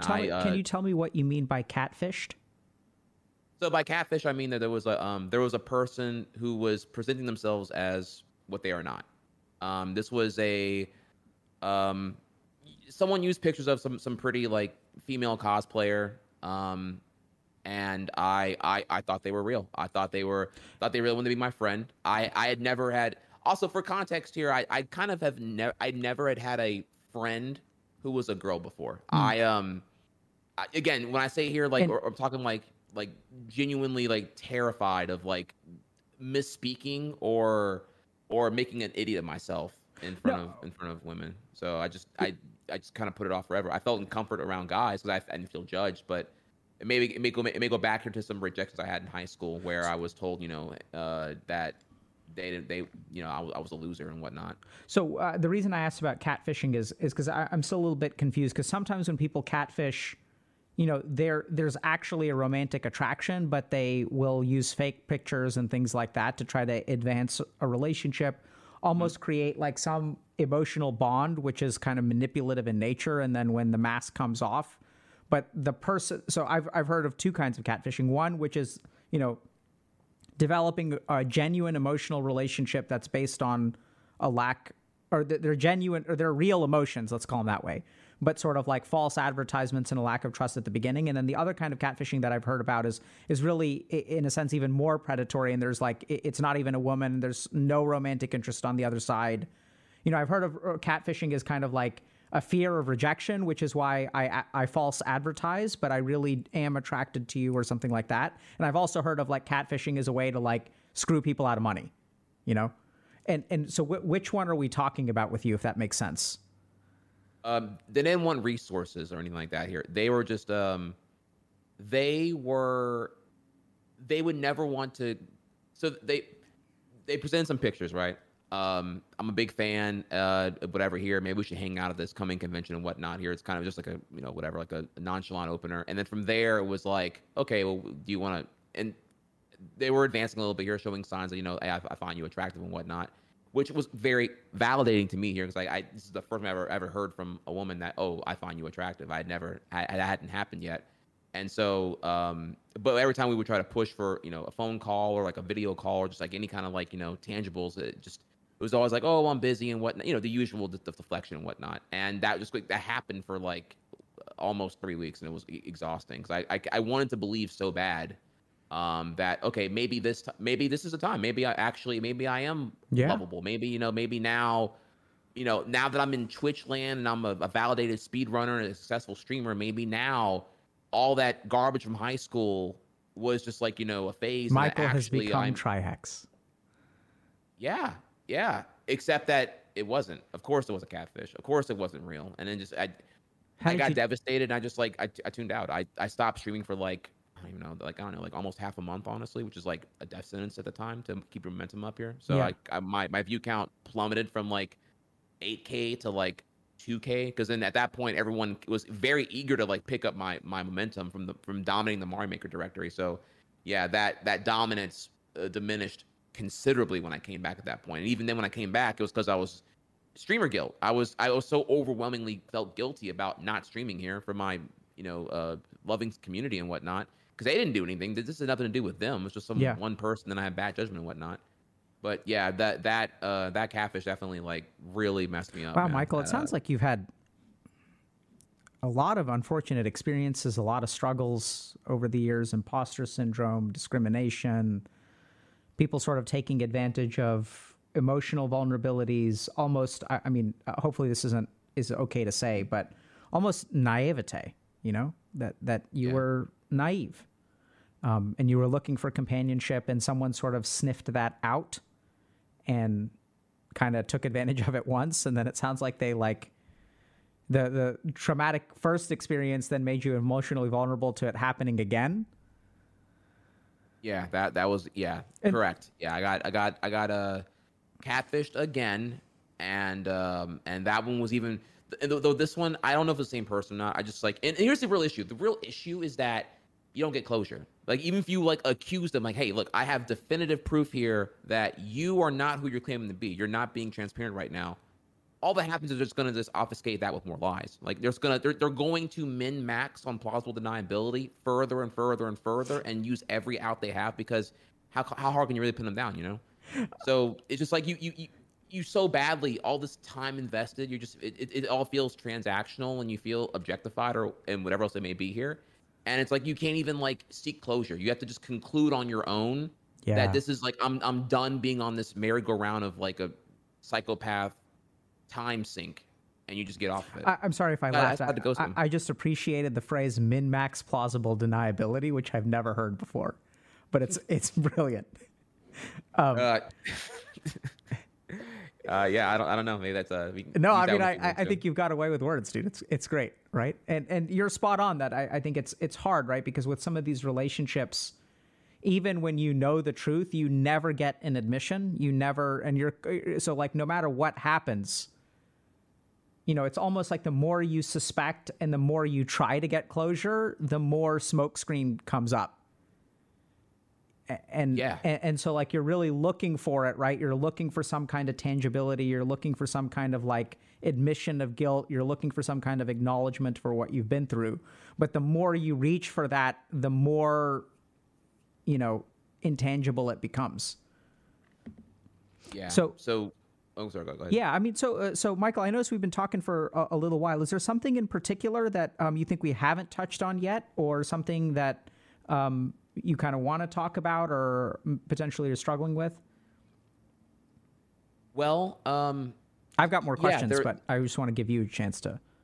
I'd say the most recent thing that I've been really like doing better on here is probably productivity struggles. And you ever heard of this phrase, unconquerable task syndrome? That ever come on? Like I don't even know if it's a real like thing or not here. I just saw it in an article one day and I was like, this feels like what I'm dealing with right now. There was been like a long period where like so particularly it comes from burnout. I've been burned out but didn't know I was burned out, and then I had productivity struggles because I was burned out but wasn't aware of it or in denial of it. And then finally, whenever I would like stream for I don't know 6 days or whatever straight, and I felt like I needed to like really get down to some like communication, reply to some emails, do some community management tasks, manage my Discord, etc. Here, run the empire, so to speak. I just couldn't do it. Like no matter, I would sit there and just stare at my monitor and just be like, bro, I can give it like 20 minutes of focus time, and I'm just like totally drained. And I'm like, bro, I cannot. Why am I so unproductive here? And my go-to gut reaction was the fact that maybe I have ADHD. Maybe I need like Adderall or Ritalin or something. Maybe I need to go. I need to be 100% today because I'm so behind and everything here. I gotta stream. I try to stream, 8 hours a day. Try to do at least 5 days a week. Usually I'm doing 6 days a week here. I try to shove like, I don't know, like 80 hours worth of stuff in a 40-hour work week on my end here and get some other stuff done, and just like and I just felt like I couldn't get it, and the guilt felt overwhelming, honestly, and that was really dragging me down for years, because I'm just like, how do these other streamers do it? I'm continuously comparing to them, and I'm looking how successful they are, and I'm just like, people who came after me, I feel like by being a Twitch boomer, I'm the one here who's stagnant, because they're the ones who are able to like see more objectively, maybe here comparatively, like what the new meta is and whatnot. And I don't see it. I don't know. So that's something I've been struggling with recently here. But can you tell me about unconquerable task syndrome? So it's just like whenever there's a task you need to take care of here, like you need to, for example, let's say you want to zero out your inbox. You have like 100 unread emails. You just want to kind of go through there, and you want to get in there, file them by, whether it's a receipt purchase or whatever here, and just kind of get it knocked out, right? You can do like, I find what happens, I want to like make it like a smaller incremental step process. Okay, let's categorize these 100 emails first, then skim them for anything valuable, then delegate them to where they got to go and whatnot. And I'll have fun like taking like a dry erase board, just like writing all like the planning of the task is fun. Executing the task is where I'm like I'm stuck, and I'm like and then I end up like, I don't know, like whether or how you unconquer it is different on each person here. But for me, I end up like spazzing out and going to different things here. Like in that 100 email inbox, I end up like seeing here an email from like, I don't know, whatever, like HelloFresh or whatever. And I'll go over to that website and just look at that, and ooh, this looks cool here. And just, I can't focus. I'm so my attention span's already at like 90% consumed. So like I don't have much left to really give here because I don't really want to be doing this right now. I want to just like I can't get there. I feel this overwhelming need to do the task, but I just cannot simply execute on the focus of it. Planning it is fun, but doing it is like just I'm unable to do And it. have you made And then progress there? I feel very very guilty. I'm just like, bro, I sit here in front of the computer just like for like an hour and a half. I'm just like, okay, I give up. I'm just gonna go for a walk and come back and figure it out here. And it ends up being here. It's like I'll spend like a whole like 9 hours on my day off, and I'll have gotten that one thing done, 100 emails filed, and that's it. So you do it. At a slug's pace, yes. At a depressingly slow pace with a lot of breaks in between. And, Yeah. and Michael, is it okay? I mean, we could talk about this for the next, 15, 20, 30 minutes if that's okay with you, and try to understand what's going on. Sure. Well, one, it's gotten a lot better now. I will say here, this is like what I've recently been dealing with here, but I'm happy to report that I'm doing a lot better. Well, yeah. So help us understand how did it get better? I did the unprecedented. So I've been full time streaming on Twitch since July 2015. I was scared, genuinely scared to take a break. I never took breaks. Even going to Evo, going to TwitchCon, going to other events always was like a cross pollination of opportunity. Mm-hmm. I wouldn't really call it off the grid. I didn't Yep. even know really what a real vacation was. I've never.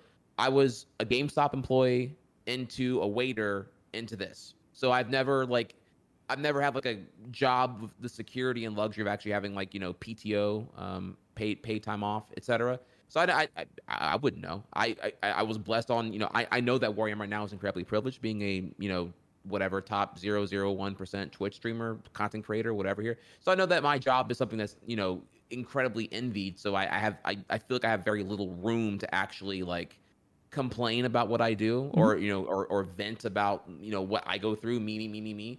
But I've never had a vacation in that regard, so I didn't even know what the actual objective of a vacation being rejuvenative. I had never entertained that. It was always just like, okay, well, I went to TwitchCon. That was fun, play, work, whatever here, and I come back, I keep going here.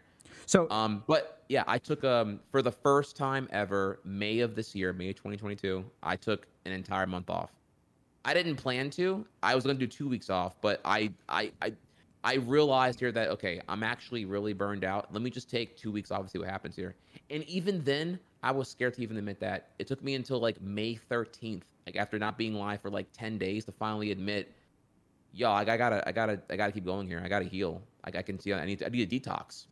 I'm terminally online and I've been working for so long here. I feel uncreative. I come live and it's just because it's the routine and the motions, but I don't really know what I'm doing anymore. yeah. So that whole month off is what led to me finally really seeing at the core of what was going on there. And it seems like taking a break really helped you with some of this unconquerable task stuff.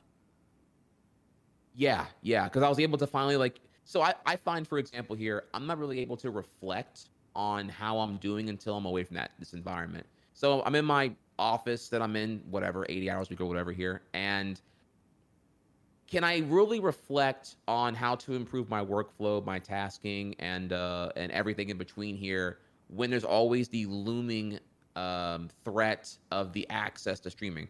If I'm only getting like one task done in a 9-hour span, or I could just go live and stream today and at least get 8 hours knocked out there, which one am I going to do? So that's usually what ends up happening. I mean, I say, okay, so I feel incredibly guilty and even more defeated on the fact that I could have just streamed. So until I get away from this office of turmoil, I found I wasn't really able to reflect. So once I did that and went away, I was able to think, okay, well then what is in theory, what is the structure of a productive Trihex day on a day on a day off? How do I make gym and fitness synergize rather than like antagonize Well said. the flow of streaming? And so what I'm kind of hearing you say is that, and this is really common, by the way, that if we have easy ways of being productive, and there are sometimes tasks that we struggle with that in theory should take a small amount of time, but what we always end up doing is, I think you said it beautifully, that I could waste 9 hours doing 1 hour of work, or I could do the 8 hours of work that's easier for me to do. And at the end of the day, I can have done 8 hours of work or 1 hour of work. And so what ends up happening is, because our brain knows how to do particular things, what we end up doing is we choose the same easy work, thereby being more efficient. And we never actually get around to the quote unquote hard work, which is going to be less efficient. And you just can't justify the cost to yourself, right? Of taking a break from streaming. Like, okay, like I can stream for a day, or I can take a day off, which also I wonder a little bit about, if this goes back to even a case of the don't wants or being idle forever, right? Because like you're saying you've never taken a break, and it sounds like early on you were, taught like, hey, no gap years. Like gap years isn't something that people like us do. Vacation isn't something that people like us do, I do admit it took me a long time to be to me that the desire for vacation is not weakness. I can tell when I was talking to other people on a subconscious level, I would associate vacation and recreation as weakness. I don't know if maybe that comes from being a waiter, where it's gig economy, and being a waiter was one of the very few jobs I had access to when I was 18 years old that like let me make money, more of it proportional to my effort. I found many jobs where you're paid an amount, and usually you can get the work done in like, I don't know, half the time, but you're not really paid more to get it done half the time. So you just kind of end up padding the work. So ultimately your time is indirectly being perceived as like worthless, because you're not being rewarded for being more efficient. Sure. You're just rewarded for, right, typical stuff, right? So maybe being a waiter for so long is kind of what reinforced in me this like hustle mentality of just like, well, or really, I don't want to say hustle, because that's not the right, that's a lot, that's like a loaded term these days here, but more like make the most of what you got, never idle. Maximize your potential is a better way I'd put it here. Yeah. So, Michael, let me ask you a couple questions. Or actually, can I just share a couple of thoughts that I thought, you've shared that are really interesting? Absolutely.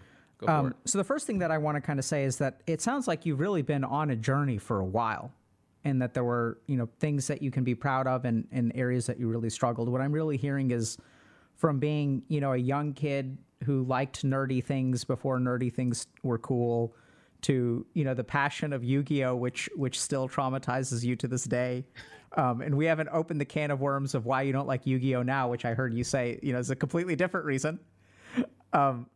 And then, becoming a speedrunner, becoming a streamer, transitioning to full-time, always juggling so many balls. And I think what really is remarkable about hearing your story is the way that you capture moments of difficulty. So this overthinking, pyramid of confusion, can't afford a case of the don't wants, min-maxing plausibility, struggling to believe in yourself, struggling to find inner peace, perceiving, you're not good in your own head. You feel guilty for wanting to take a break. There's so much about what you've said, even some of the stuff in terms of romance, in terms of like, wanting a companion, but growing up in, frankly, kind of a misogynistic environment where like you were afraid of being perceived in a negative light, right? Because that's when you were growing up, the people who said that were being disingenuous. But if you genuinely want a connection, like how can you share that with someone without signaling to them, oh, I'm thirsty? And there's just so much stuff that you've kind of gone through, even feeling alone when you're kind of like successful. I mean, there's so much that you've gone through that I think people actually, like a lot of people in our community, struggle with, whether it's imposter syndrome, whether it's burnout, whether it's this unconquerable task issue of like, there's some work that's very easy for me to do, and it's just so hard for me to do other things. What would you share with people who have resonated with a piece of your story? Like, what would you say to them, or any advice that you have for them about if they're, yeah. Well, first I want to say, you blow me away just now when you tied the negative connotation of being thirsty, or even seeking companionship, with like tying it back to the misogynistic high school boys. I had never thought about that actually. I had never thought here that maybe that's where my association bias came into play. That's brilliant. I never even thought about that. Thank you for that. Yeah, of course. The my what advice would I give if people are resonating with what we're saying right now would be again, I really do think here I do believe that happiness is like being more self-aware. So like perhaps like understanding what you're feeling will help you be able to figure out why you're feeling what you're feeling. And that's kind of a broad thing. I don't even mean step on your toes there or whatnot. But I usually use that. So and what that means is you got to reflect more often. You got to like I have found the days to be much more manageable. So okay, before here, it's like I feel like I would wake up and I'm already like this high in quicksand or water. Like it's 8 a.m. and I'm already about to like fall apart. I'm like, where do I even begin? I'm walking around the house doing the pacing, just like or like the football shake maneuver, whatever it's called here, the juking, and I'm just like, I don't even know where to go. Like I need to be live in 2 hours, and I need to like eat, gym, shower. Like my day's already failed. My day's already failed. And I find that if you're going through that feeling of like what feels like damn near suffocation, you got to slow it down and you have to be able to reflect on and idealize here. What is my ideal day? And like, what do I like? What is priority here? Because you're putting time somewhere, anywhere, everywhere. But there is definitely a priority of what's allocating your time and whatnot. So how important is it to you to like figure out like what you want to get in control of? I find it once I started getting in control of my day, it got a lot better. Okay. So it sounds like being more aware, really sort of thinking about prioritization, organization. Yeah. And being able to reflect would mean that you acknowledge perhaps you have like you're trying to shove 30 hours of stuff in a 24-hour day, and in theory you can do this if you were operating at 140% nonstop here. But can you really sustain working at 140% for 18 hours straight or 16 hours straight of being awake here? Probably not. So you need to like and what happens then is like I did think that, and therefore I always would attack myself in my own critiques of not being able to do the 140% workload daily, every day, all day, no breaks, continuously. And then you enter a chain of self-loathing, and then I just feel like, and then also combine that with like whatever metrics-driven workload you have here. So I'm seeing sub count, view count, whatever it is in our streamer space and whatnot that you look at, and it's like it's all declining, and I feel like I'm failing. I'm failing, and I don't know how to stop failing. So I feel like I feel like I'm broken. I feel like this wasn't a problem before, and it is now, and I don't even know how to fix it. That sounds very relatable and also terrifying. This sort of sense that you start to fail, you can feel yourself failing, you can see yourself failing, you don't know how you got here. It feels like success is kind of far away. It feels like, you get almost, it's like the rug gets pulled out from under you and you're kind of spinning and you don't know how to find stability in those moments. Good way to put it here. Yeah, you feel like you're not in control. So, Michael, let me ask you. I've had a tickling question in the back of my mind, and we don't have to talk about this if it's uncomfortable for you. But we've talked about the challenges you've had in relationships. I'm a little bit curious. You also hinted that you hadn't had a relationship at that point. Have you managed to kind of find healthy relationships, like romantic relationships, over time, or I did. While the catfish and all that was the bad news, I'm happy to report here that me and my wonderful girlfriend got together November of 2015, and we've been together since. Wow. We've been together. Me and Jessica, we've been together since like 7 years now onward. Yeah, she's great. She's my rock. She's definitely like the biggest positive change I've had since I can't even recall when. My best friend and then some and all that. Is it okay if I ask a couple questions about the relationship? Sure. Yeah. How did y'all get together?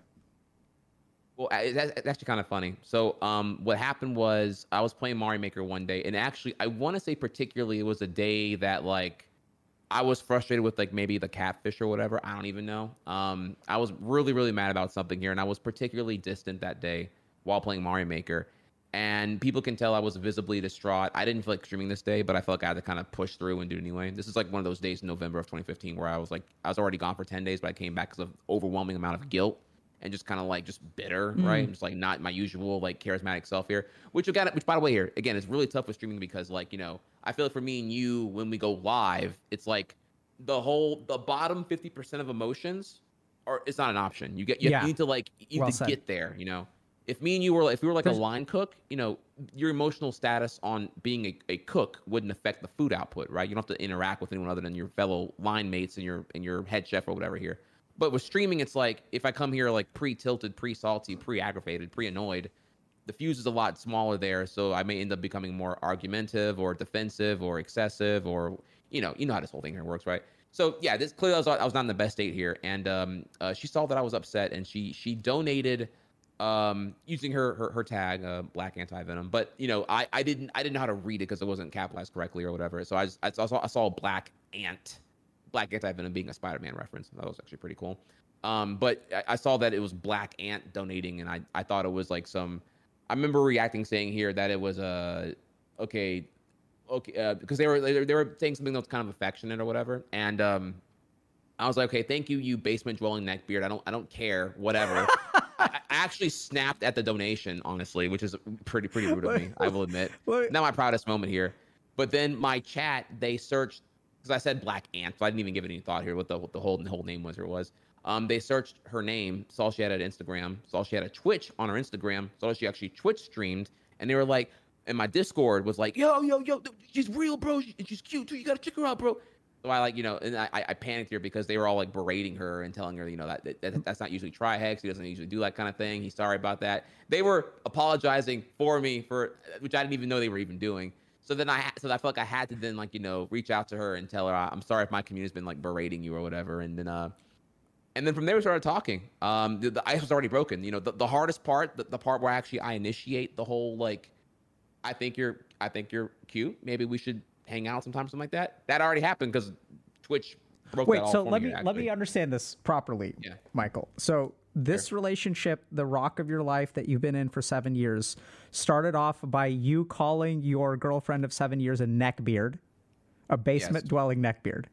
Yes. And then just to be clear, you use the word berate, but it sounds like actually your Twitch community went to bat for you and did damage control with her.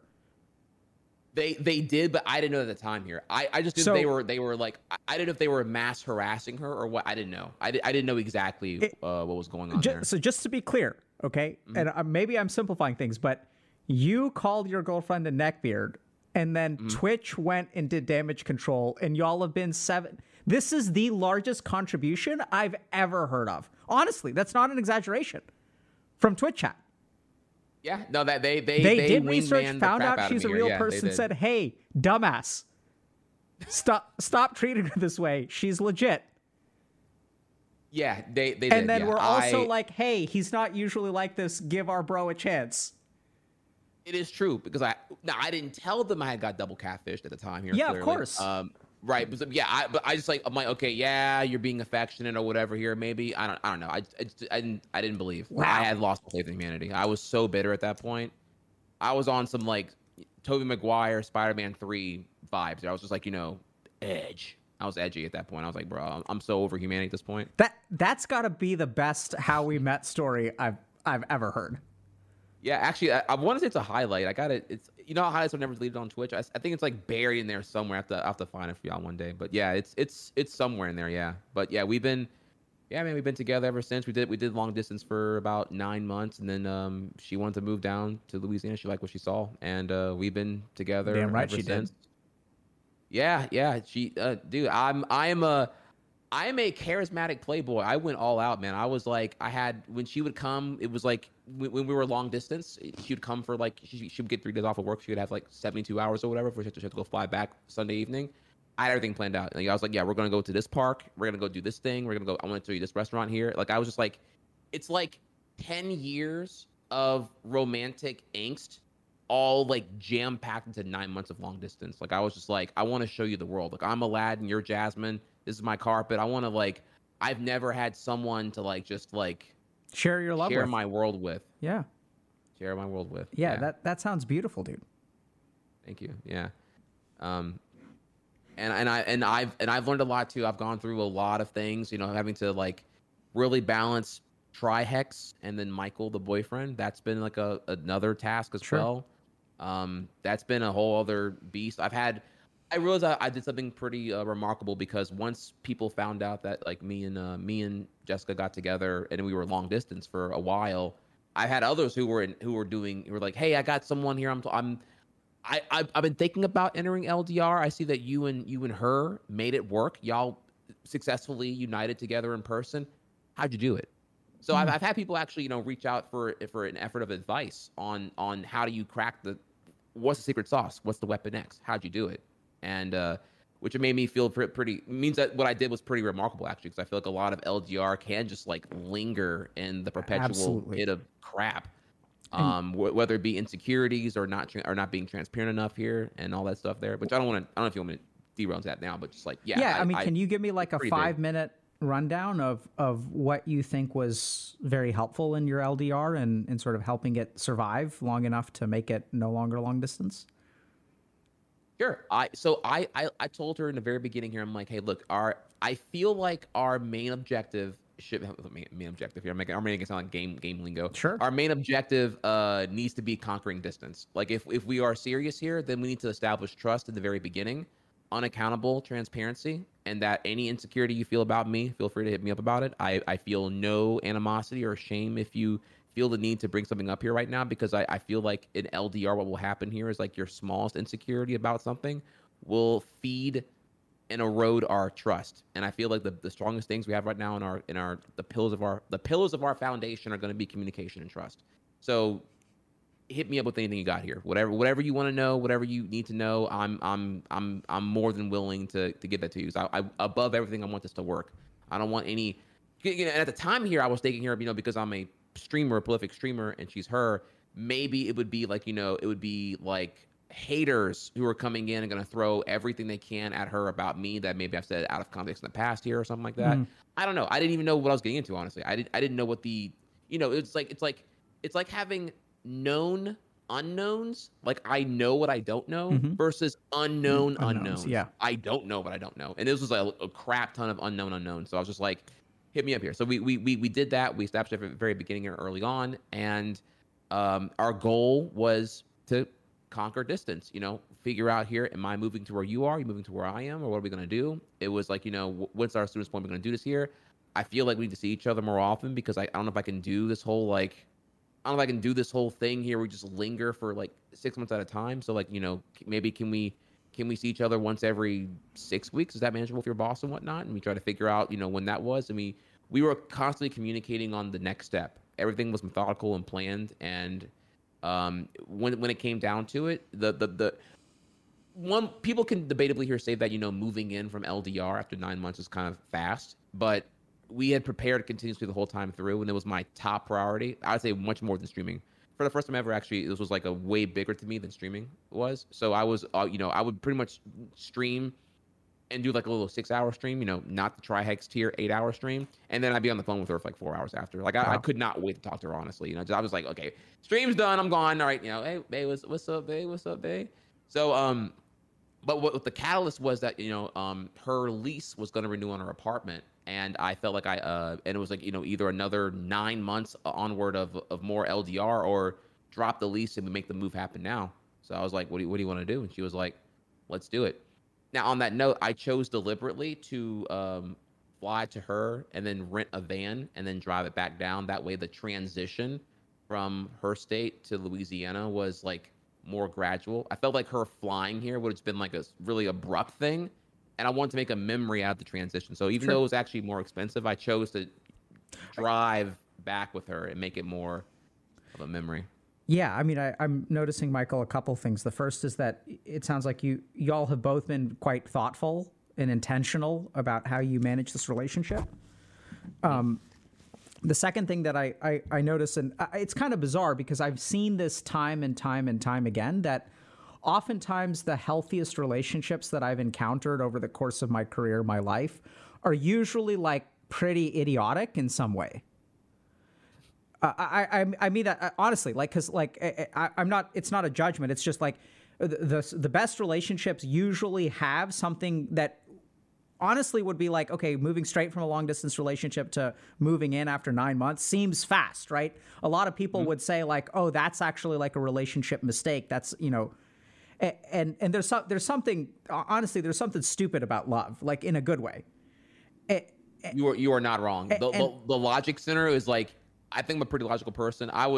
The honeymoon phase, I was like on another world. Yeah. I couldn't even explain it. Yeah, it's crazy. And I've seen that. I mean, I certainly know in my relationship, for example, like, you know, the person who's now my wife should have dumped me like for a couple years, like, because I wasn't doing nothing.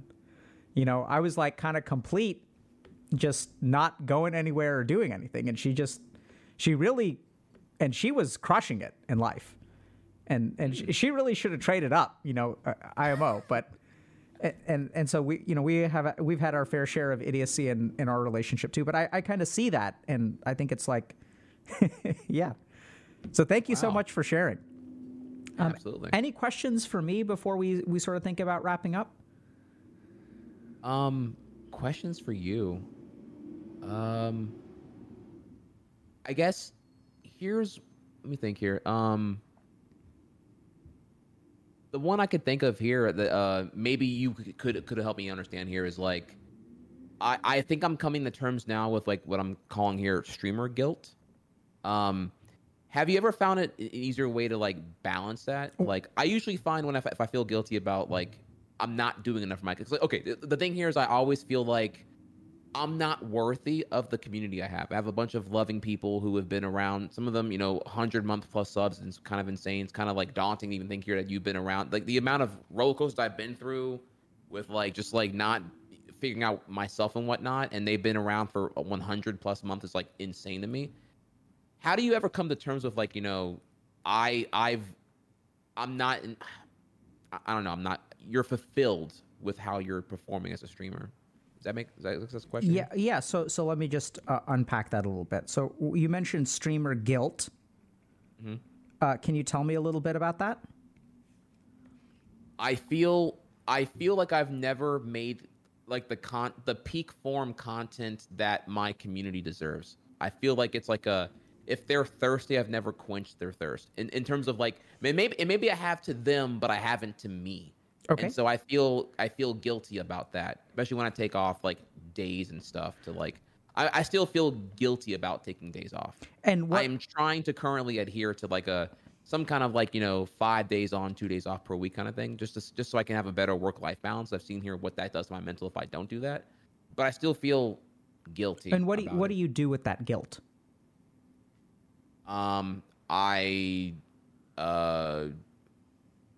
Good question. I don't internalize it. I mean, do you like distract yourself? Do you think it's legitimate? Do you try to process it? Do you talk it through with your girlfriend? Like where does it go?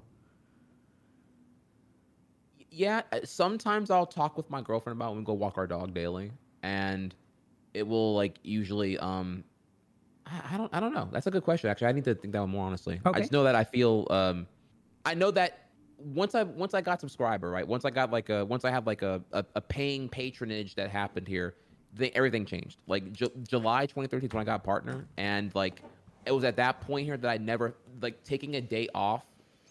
Previously, before the subscribers existed, it felt I can make taking a day off be constructive. Whereas now I feel like taking days off it feels more destructive. I always feel like I should be doing more or something. Like I have to like learn to enjoy the downtime and being idle and not like always need to do more here. Because I feel like all my competition's always live and they're always doing something here. They're always outdoing me. Yeah.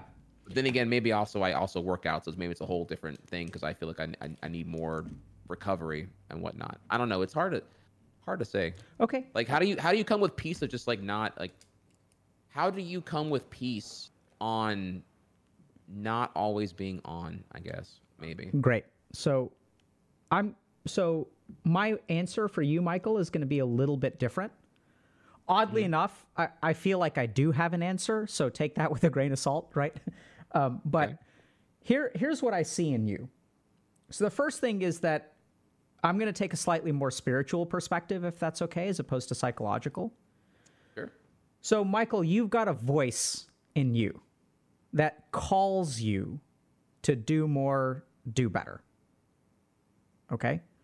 Okay. I think if you want to do right by your community, that's a good thing. I think what could be going on, sometimes what happens is when we have a spiritual voice within us, our psychological hangups or complexes will hijack and twist what is a good intention into a negative result. So what I think is going on here is if you have gratitude, for example, and you want to make content for your community, and that's what drives you to be a streamer, that's actually a healthy thing. And for you to say, you know, for there to be a part of you to say, I haven't done what I set out to do, I have not done what I'm on this earth to do, that's actually like, I think that's a healthy voice. So some people may say like, oh, you know, like kind of get rid of the guilt, like acknowledge, be grateful, like, you know, this is all. But I think actually what's kind of going on here is I'm noticing a parallel between, you know, Michael and Trihex and becoming number one in the world, setting a standard for yourself that until you reach that standard, you're not going to be satisfied. And so there's something going on here where I think what's actually happening is there's a genuine desire to create content and do right by your community, which I actually think you should lean into. I think that's what's going to actually make you the best content creator.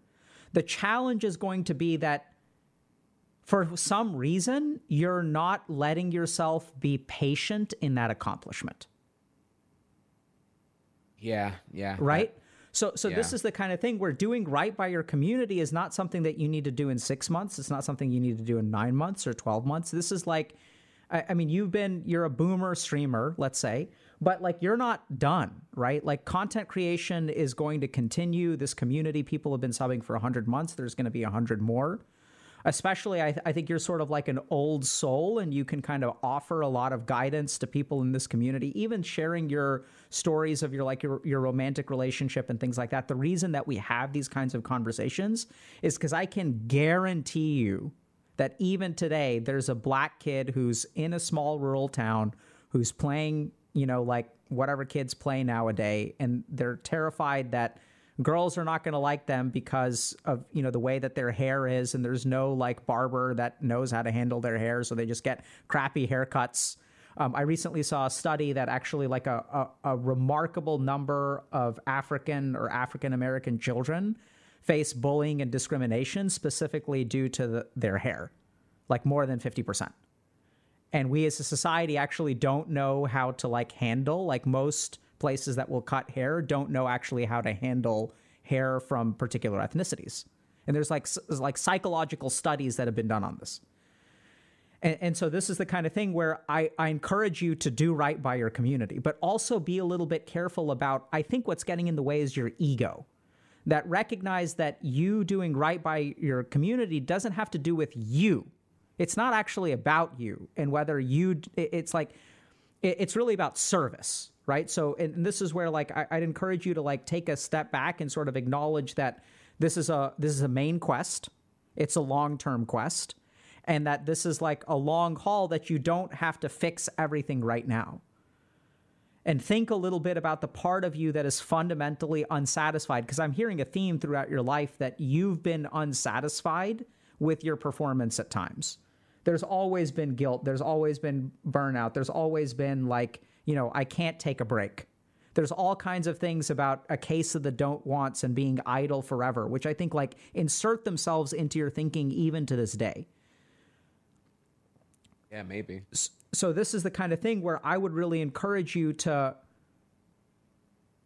not to try to do right by your community, but oddly enough, acknowledge that you may never be able to, and that that's actually okay.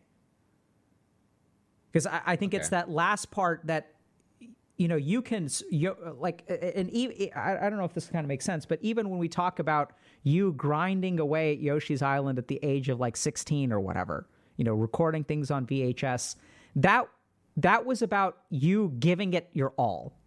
The flow state really isn't about accomplishing. It's really about being fully present in the moment and giving it your all.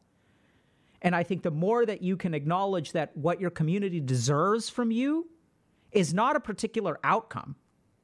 but that you offer them what you can, right? Trihex, with all of his growth, all of his XP, and all of his flaws, can't necessarily fix your community. But what you owe them, these people who are actually a little bit responsible for the relationship that you're in now, right, that you should try to give back, is service. And I think the more that you can, and because this is the key thing, is stepping away from our ego, which is what gives us guilt. Because this is kind of where, I know it's what I'm saying is sort of abstract, so let me try to explain. You can't be guilty unless you have a sense of self, right? If I say, oh, Alok, let's take this conversation. So I feel guilty in this conversation because I haven't helped you enough. But that, I can't feel guilty for that unless I have an expectation of how much I should be able to help you. I see. And that comes from my identity that I'm Dr. K and I should be able to help. Oh my God, I didn't live up to what Dr. K is capable of. And then I feel guilty. Whereas so the way that I kind of handle that is to show up and acknowledge that actually Dr. K ain't shit. Right? Like, I actually have no idea if I can help you or not help you. All I know is that I'm going to show up and I'm going to give whatever I have to offer.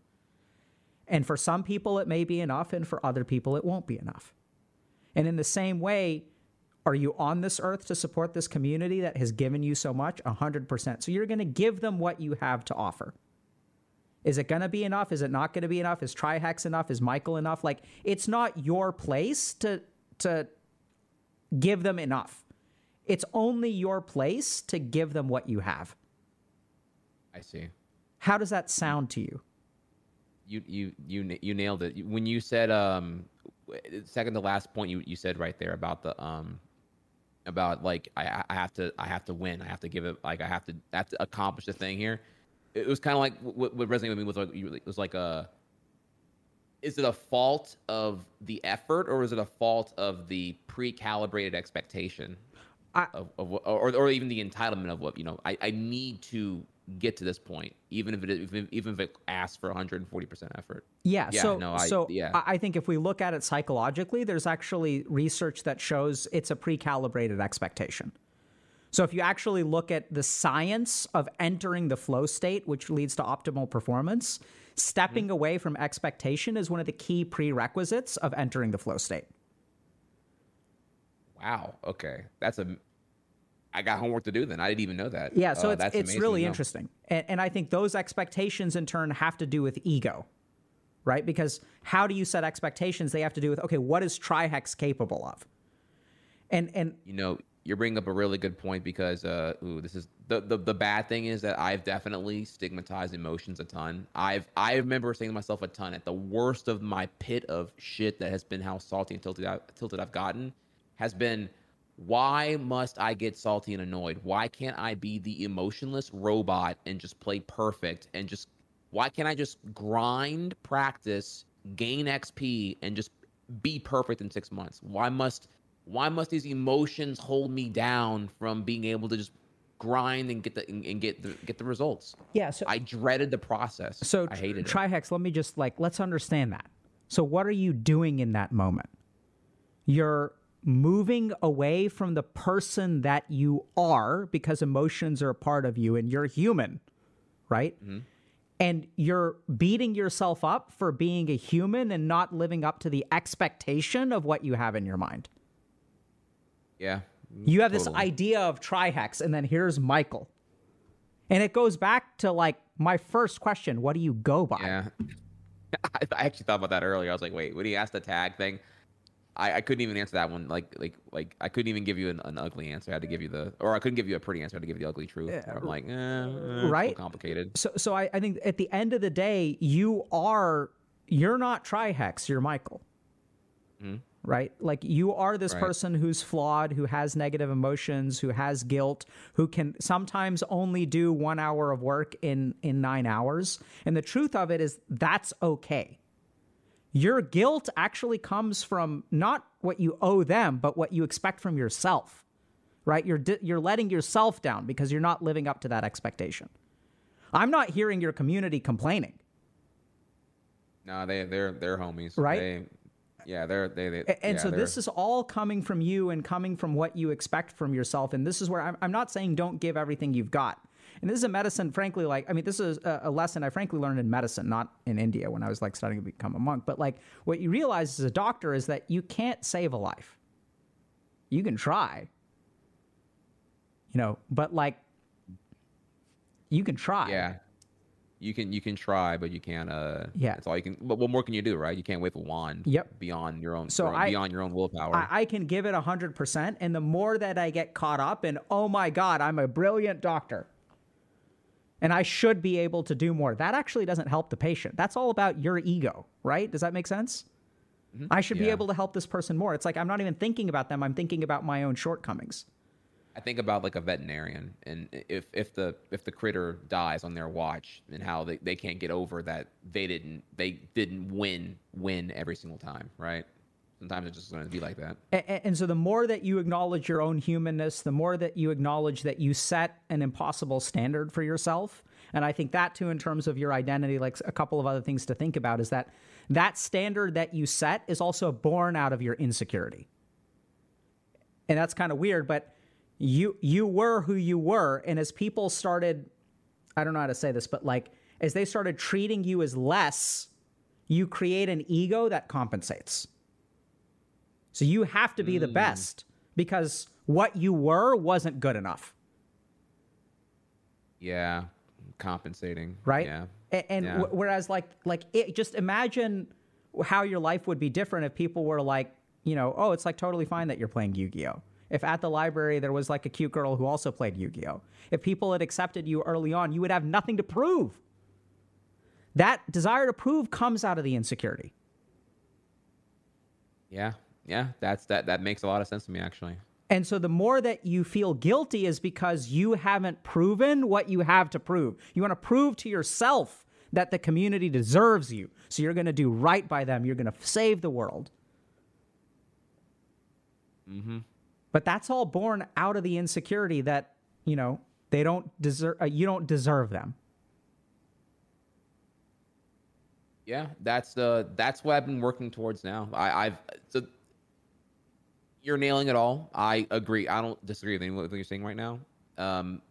I've been trying to be proactive on it now rather than reactive, and so I have made a pivot to really doing content that I find fulfilling. So I've been wanting to like work on some really abstract stuff, some like true blue ocean ideas here, rather than just like, being the super gamer and just playing the game of the week or whatever, game of the month. I'm like, okay, well, what are people going to remember a year from now or 5 years from now? And I thought here, I wanted to make a fitness guide for gamers. Take the thing I enjoy with fitness and healthy and being a huge advocate for both lifestyle options and choices. And also like, I've never heard any gamers who are anti-fitness. A lot of them are intrigued by it here. So I want to like pioneer that connection, and that has me, and I'm excited. And like for the first time in a long time, not okay, I'm actually like, this is an idea that I'm obsessed with, and I keep working at it. I'm chipping away at this like master Google Doc I'm working on to get to like version 1 alpha release, and like, but yeah, not to make it about that. More just about the point is actually like I've been working on what really makes me fulfilled so I can stop feeling this guilt, actually. And I feel like, that's like the whole thing. I've had people tell me, I've lost 60 pounds because of something you said 3 years ago that really clicked with me on the mental and the accountability and discipline for like fitness and all that. And I finally get it now. And I'm like, maybe there's something here, actually. Yeah. So I'm getting on the better path with that. And I really do appreciate everything you said, because it's crazy. Ego and insecurities and compensation, and the man being the aftermath of what the child goes through in a way here. Yeah. A lot of my teenagehood really is shaping up who I became as an adult. And for better or for worse. I think it's important to acknowledge that a lot of your adaptations to that have been responsible for your success. So the mind does this because it does help, right? But at the same time, I think like at some point, the adaptations that we make to our insecurity, like wanting to prove yourself, actually leads to you grinding and actually skilling up, right? So there are advantages to that, which is why it's so common for people to do that. But at your level, Michael, and usually what we have to do is we have to adapt to some kind of insecurity. That adaptation is going to help us for some amount of time, and then we actually have to grow past it. And what I'm really hearing is that, and this is the tricky thing that you're going to have to face is you're going to have a crisis, or maybe you've already done this, you're going to have a crisis of confidence when you have a choice between doing the work that's important and doing the work that makes you successful. And then wait, importance versus successful? Yeah. So what I mean by that is that, and maybe you've already gone through this, is at some point, this happens with a lot of creators, which is what they realize is that, like, if you make a guide to fitness, how is that going to affect your viewership? Right? Right? Oh, okay. So oftentimes what a lot of creators will have to do is like really struggle with that. And it's my experience actually that ultimately choosing what's important is the right move. Because over time, that will actually have more impact. I can't say that it'll get you more subs. For sure. But when I really think about, if something catastrophic were to happen and you never streamed again, what people are going to remember, or the effects that you're going to have, is that person who lost 60 pounds and now has the confidence to form a relationship, gets into a healthy relationship, one day has children, and then can help those children understand crises of confidence. And the ripple effects from what you do that you will never see as a streamer, because it's not quantifiable in subs and donations and view count and concurrent viewers and stuff like that. That's the real challenge of devoting yourself to a real important ideal. And so I'd say lean into it and recognize that the part of you that's obsessed with numbers may have a rough patch. But that's where I would also encourage you to use your streamer brain, use this person who's grinded, use this person who sort of knows how to play the game, and make that important, leverage it all towards your important work. So play the game, but play it for a noble cause. I agree.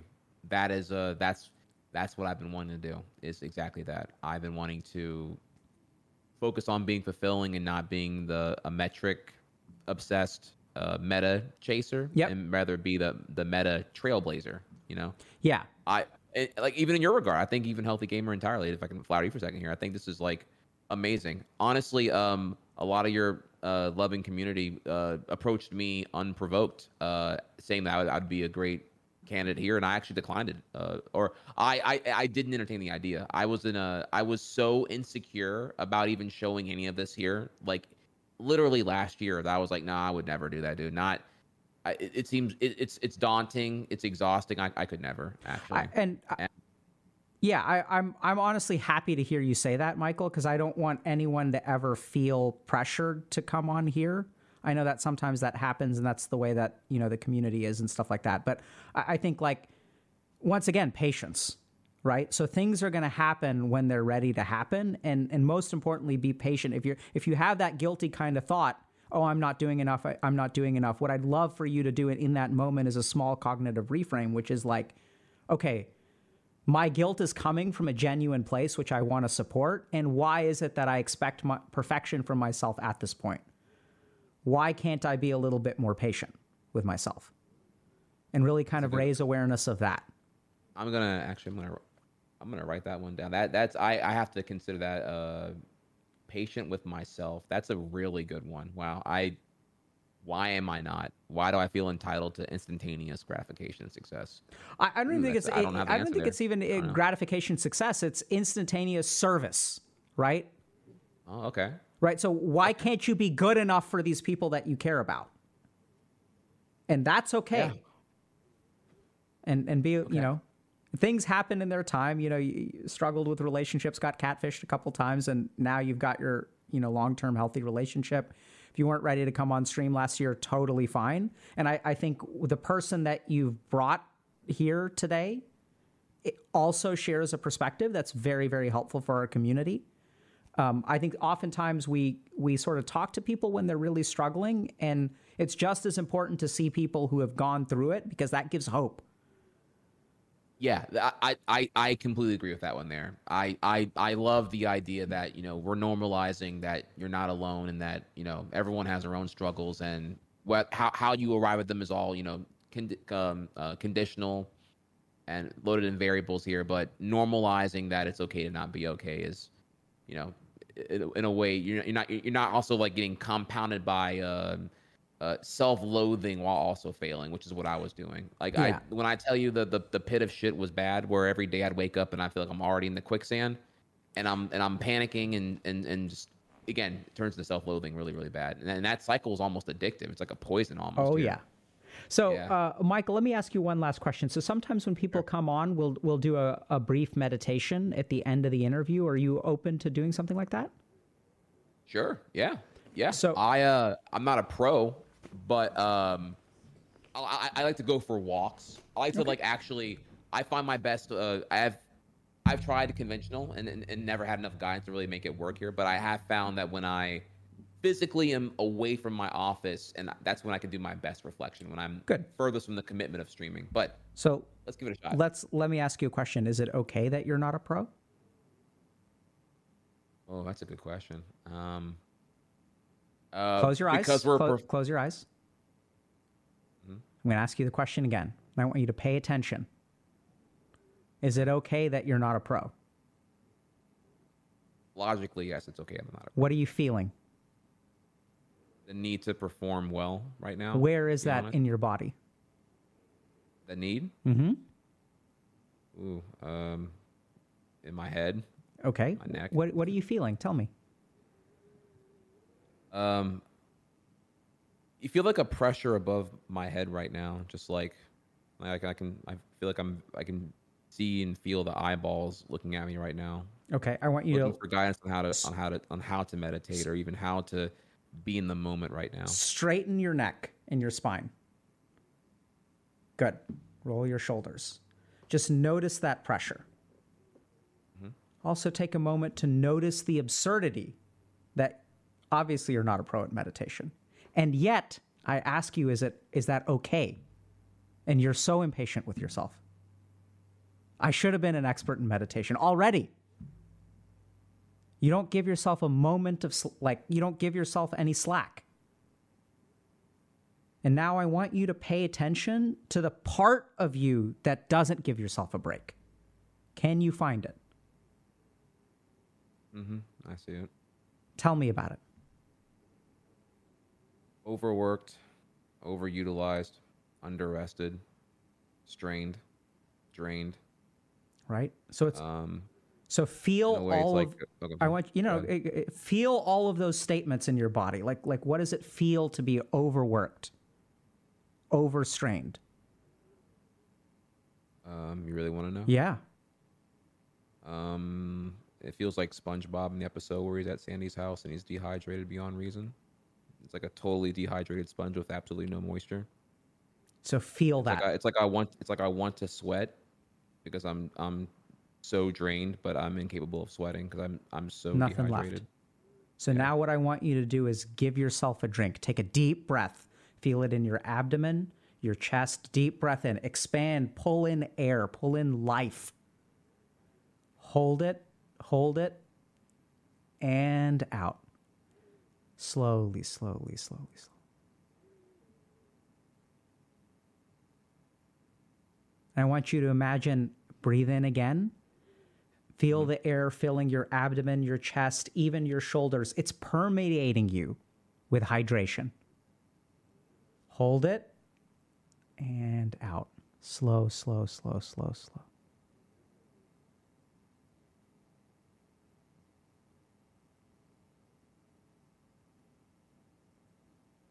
One more time. Slow, deep breath. Start with the abdomen, move to the chest and up the shoulders. Feel the hydration, the life flow into you, invigorating each cell in your body. You're going to feel that tingling, that movement. That's life. And out.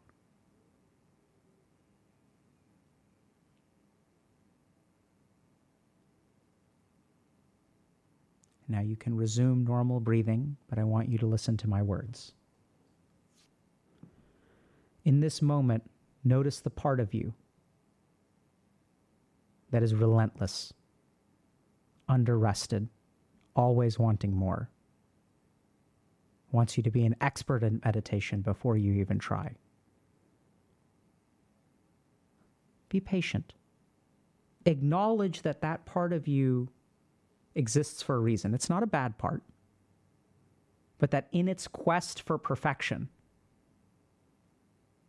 you're the one that pays the price. I'm going to leave you with one simple concept. It's the concept of two arrows. This is a concept from kind of Buddhist thinking that sometimes life shoots an arrow at us and we take it in the knee. We can't control that. But oftentimes what we do is shoot an arrow at ourselves for getting hit by the first one. It's not just the mistake, it's the self-loathing afterward. You can't control the pain from the first arrow, but then it's the way that we beat ourselves up, the way that you don't forgive yourself. And the more that you engage in that self-loathing, the more that you're not patient with yourself, the more that you don't forgive yourself, that's what's really squeezing the water out of you. So when you feel that way next, take a moment to close your eyes, spine straight, head straight, neck straight, and breathe in vitality. Acknowledge that there's a part of you that judges yourself. And also acknowledge that you don't have to give in to it. That place is coming from a desperation to prove that you're good enough. I'm not a pro at it. I need to be a pro at it. No, you don't. You're perfect, exactly. Just notice what you feel in this moment. What's wrong with you? Nothing. You exist. Feel the breath enter your body. Fill you up. Feel the strength and the vitality of your form. Feel this body that you've created through hours of effort. This mind that you've honed and refined through years of strategic practice and introspection. Be proud of the life that you've made. Acknowledge that you've got a way to go, but you have a good amount of time to do it in.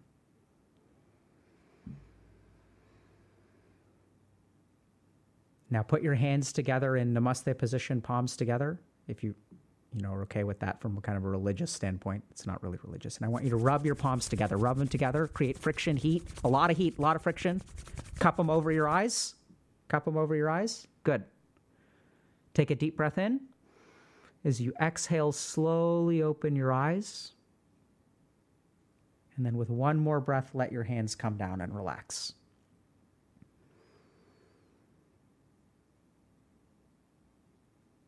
I'm a little bit watery.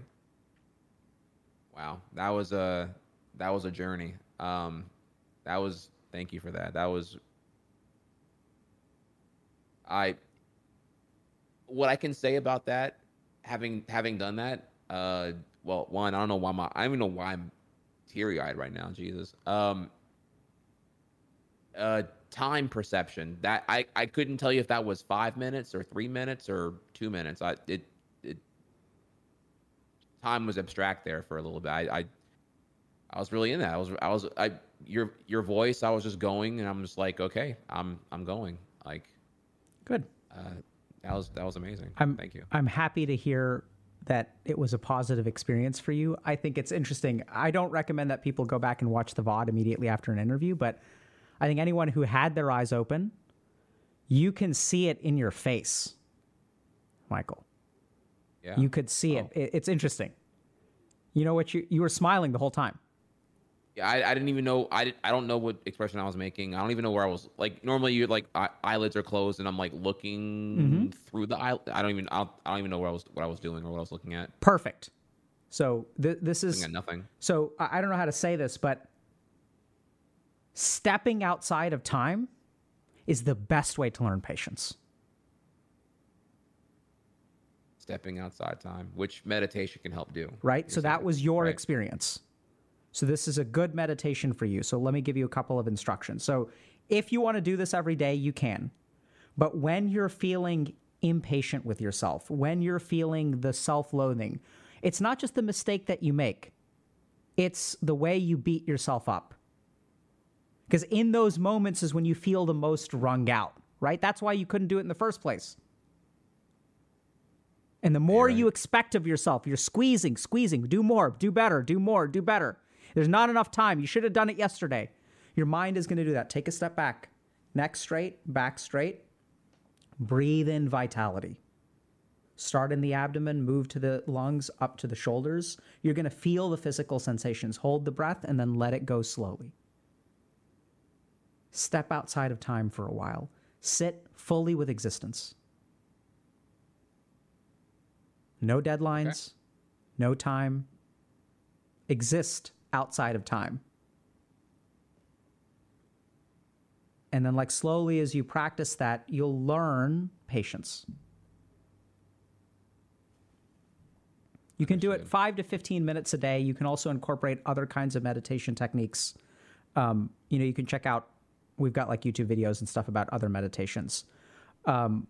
I would also recommend, if you want an introductory practice, something called alternate nostril breathing or Nadi Shuddhi Pranayam.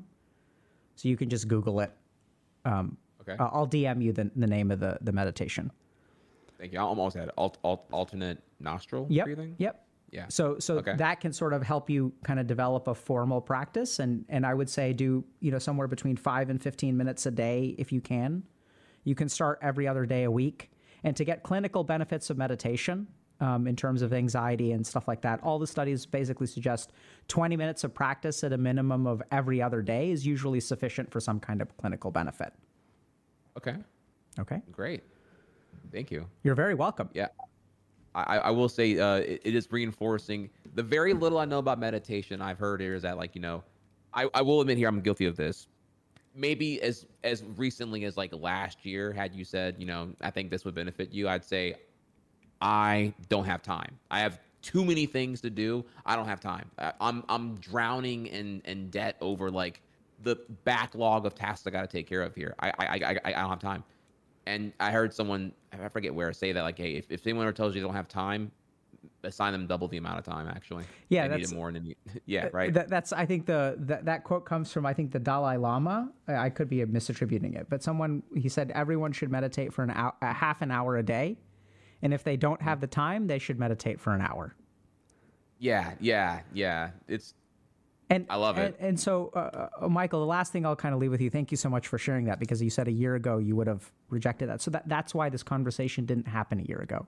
Things happen in their own time when things are ready for it. Right? And if I'm just thinking about, I'll kind of leave this maybe like overly interpretive, but if Yu-Gi-Oh hadn't released that patch or whatever that set of cards, you would have never been a speedrunner.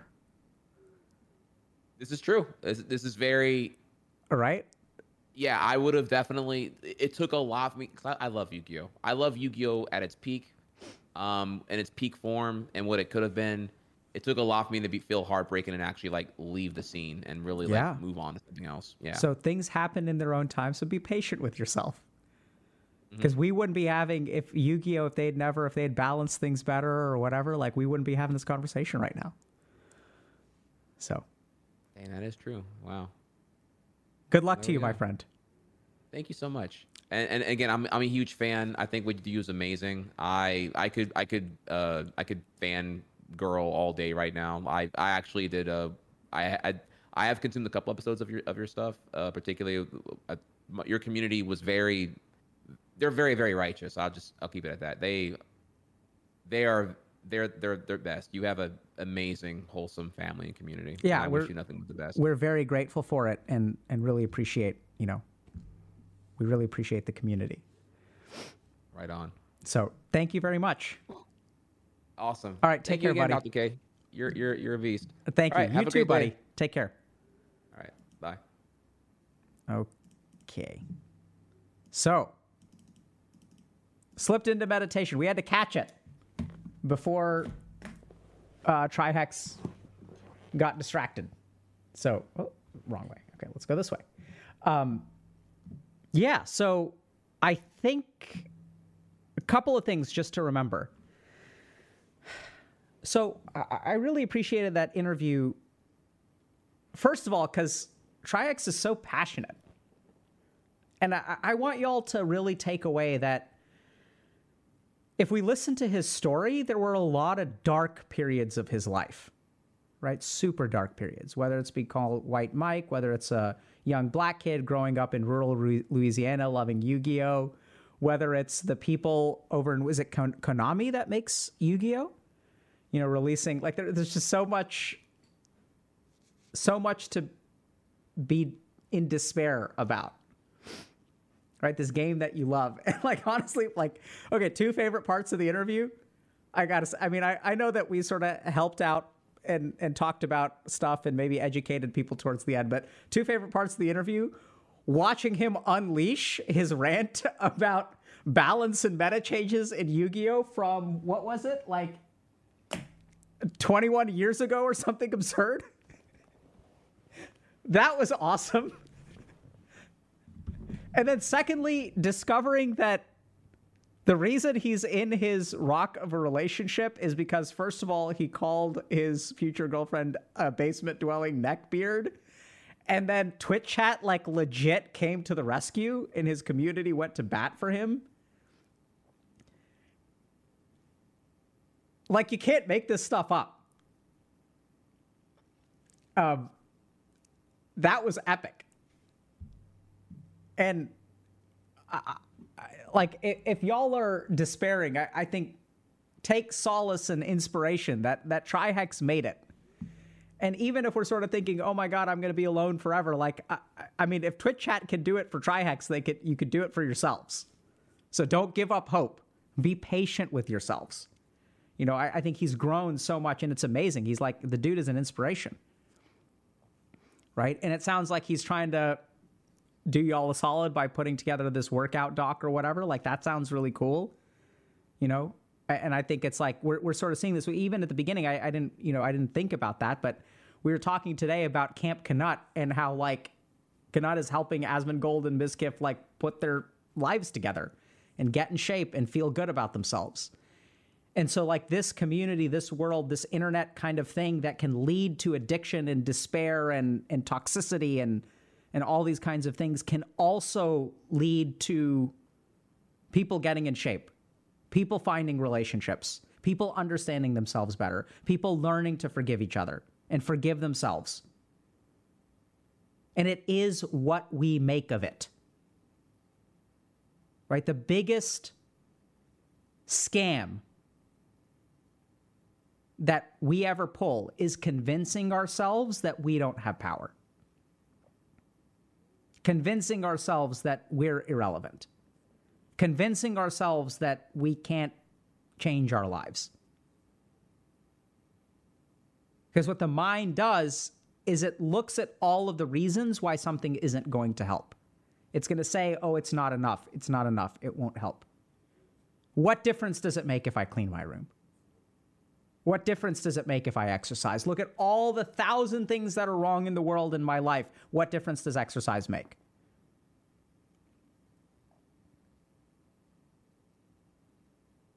And that's because we're operating from this dimension of time. And I know this is going to sound kind of weird, like we're going to get into like strange territory, but if you want to put together your life, stop operating within time. Start operating in the now. Don't worry about the future. I'm not saying don't consider it entirely, right? But like in this moment, if you decide not to exercise because it's not going to be enough, what you're using is you're letting time trick you into paralysis.